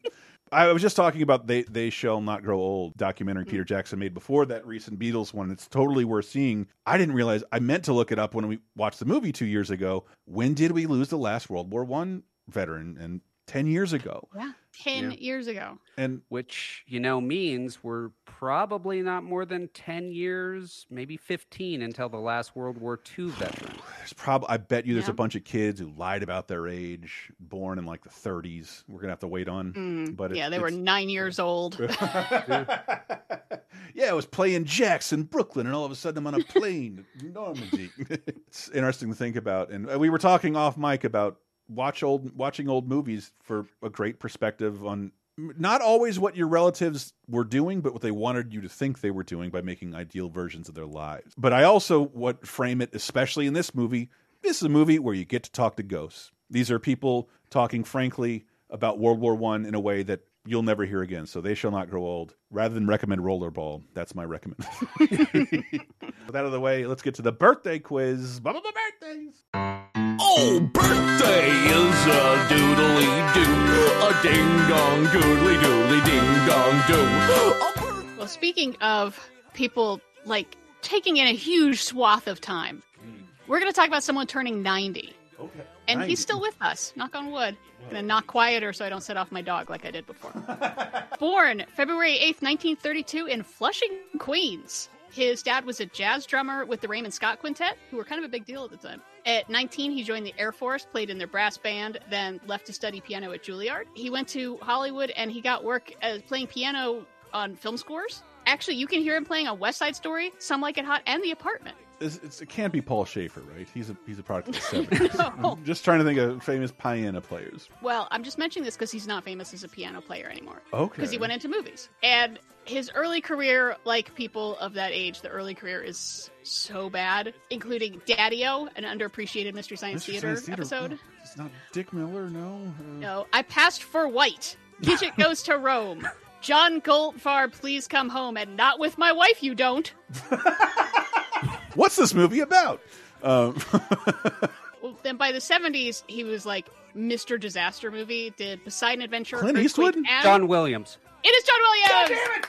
Yes! JR with the steal, finally! Oh, it took him a month, but he took it from me! Finally, JR! I was on it! We'd already done. talked about John Williams! Oh, shit! Yeah, Oh, John I was Williams. very carefully choosing my words to not say he was in a movie. Oh, John Williams. I knew you were doing something like that. Yes. I was going to say it. I was going to say Poseidon Adventure, Earthquake, Towering Inferno, Family Plot, Hitchcock's last film. Films of his we've talked about. I had to reorder these like a motherfucker. Right. To not give them away. Space Camp, Witches of Eastwick, Accidental Tourist, Born on the 4th of July, Stanley and Iris, Presumed Innocent, JFK, Sleepers, Rosewood, 7 Years in Tibet, Stepmom, Angela's Ashes, and The Patriot. Now let's get to the ones with Harry Spielberg. Potter. Always Amistad, Hook, Adventures of Tintin, Warhorse, Empire of the Sun, AI and Artificial Intelligence, Indiana Jones and the Kingdom of the Crystal Skull, Indiana Jones and the Last Crusade, Jurassic Park 2, Home Alone, Saving Private Ryan, Star Wars 1, The Phantom Menace, Harry Potter and the Sorcerer's Stone. Now, for half credit, there is only one other person with more Oscar nominations, and it's Walt Disney. Yeah. How many Oscar nominations do you think John Williams has had in his career? Nominations. 15. No. Chris? It's got to be around I would guess in the 20s or 30s. 25. 52. 52? That's got to be almost 1 a year since he's been working. Wow. Basically, yes. He's won 5 times, 4 Golden Globes, and 25 Grammys. Well, he's only averaging 10%. So. Yeah, that's not bad. Also, his son Joseph is the lead singer of Toto. The Rosanna guy? Every time you are hearing Africa, that's actually John Williams' underachieving son. And he is still working and will be composing Indiana Jones 5. What? Yep. I thought he said he was done. Yeah, supposed to be working on it. Oh, no, he has announced he's like Miyazaki in that he's announced his retirement several times, and I thought he was like, I'm going to go out with the last Star Wars. That'll be my last one. But why not go out on the last Indiana Jones and not that shitty fucking Star Wars movie? Patreon.com/LaserTime if you want to hear me rail on Star Wars movies. Sick of Star Wars. Coming back very soon, I hope. So, man, did I have fun researching this and just realizing, my entire film life, my life period, it just corresponds with probably our greatest film composer's best work. Yeah. I don't know how you have a more prolific composer than that, even though I could listen to more Danny Elfman scores, but John Williams has probably made more iconic scores to some of the most famous movies of all time, I think making them more famous. Some of the first CDs I purchased were John Williams scores. Yeah. The first score I remember humming is just anytime Indiana Jones was on. I thought I would just leap outside humming that shit. Yeah. And if you like John Williams, and everyone does, I suggest digging into his inspirations. Korngold, Stravinsky, especially Stravinsky, where it's like every now and then you'll listen to something classical and be like, oh, John Williams, you sneaky bitch. We did have a laser time about that with video game soundtracks, because if you weren't into Japanese jazz, you might not know where a lot of video games soundtracks are stolen from or inspired by. Nice. So, happy 90th birthday, 90th. John Williams. That is Awesome. You guys have a favorite John Williams score you want to go out with, like some E.T. or something? Or do you want to go out with Sir Mix-a-Lot? Sir Mix-a-Lot, baby. Sir Mix-a-Lot. I've never heard this song before. I got to hear it. You both seem to know what it was. I got to learn. Oh, yeah. I got to learn. Well, yeah. One Time's Got No Case. Sir Mix-a-Lot. It's good. One Time's Got No Case by Sir Mix-a-Lot's taking us out. Tell a friend about the show, but most of all, thank you for listening. We do enjoy putting these things together, and thank you so much for your contributions throughout the years. Take us out, Sir Mix-a-Lot. Checking them cops with radar. They don't believe I'm a rap star, 'cause my brain is up to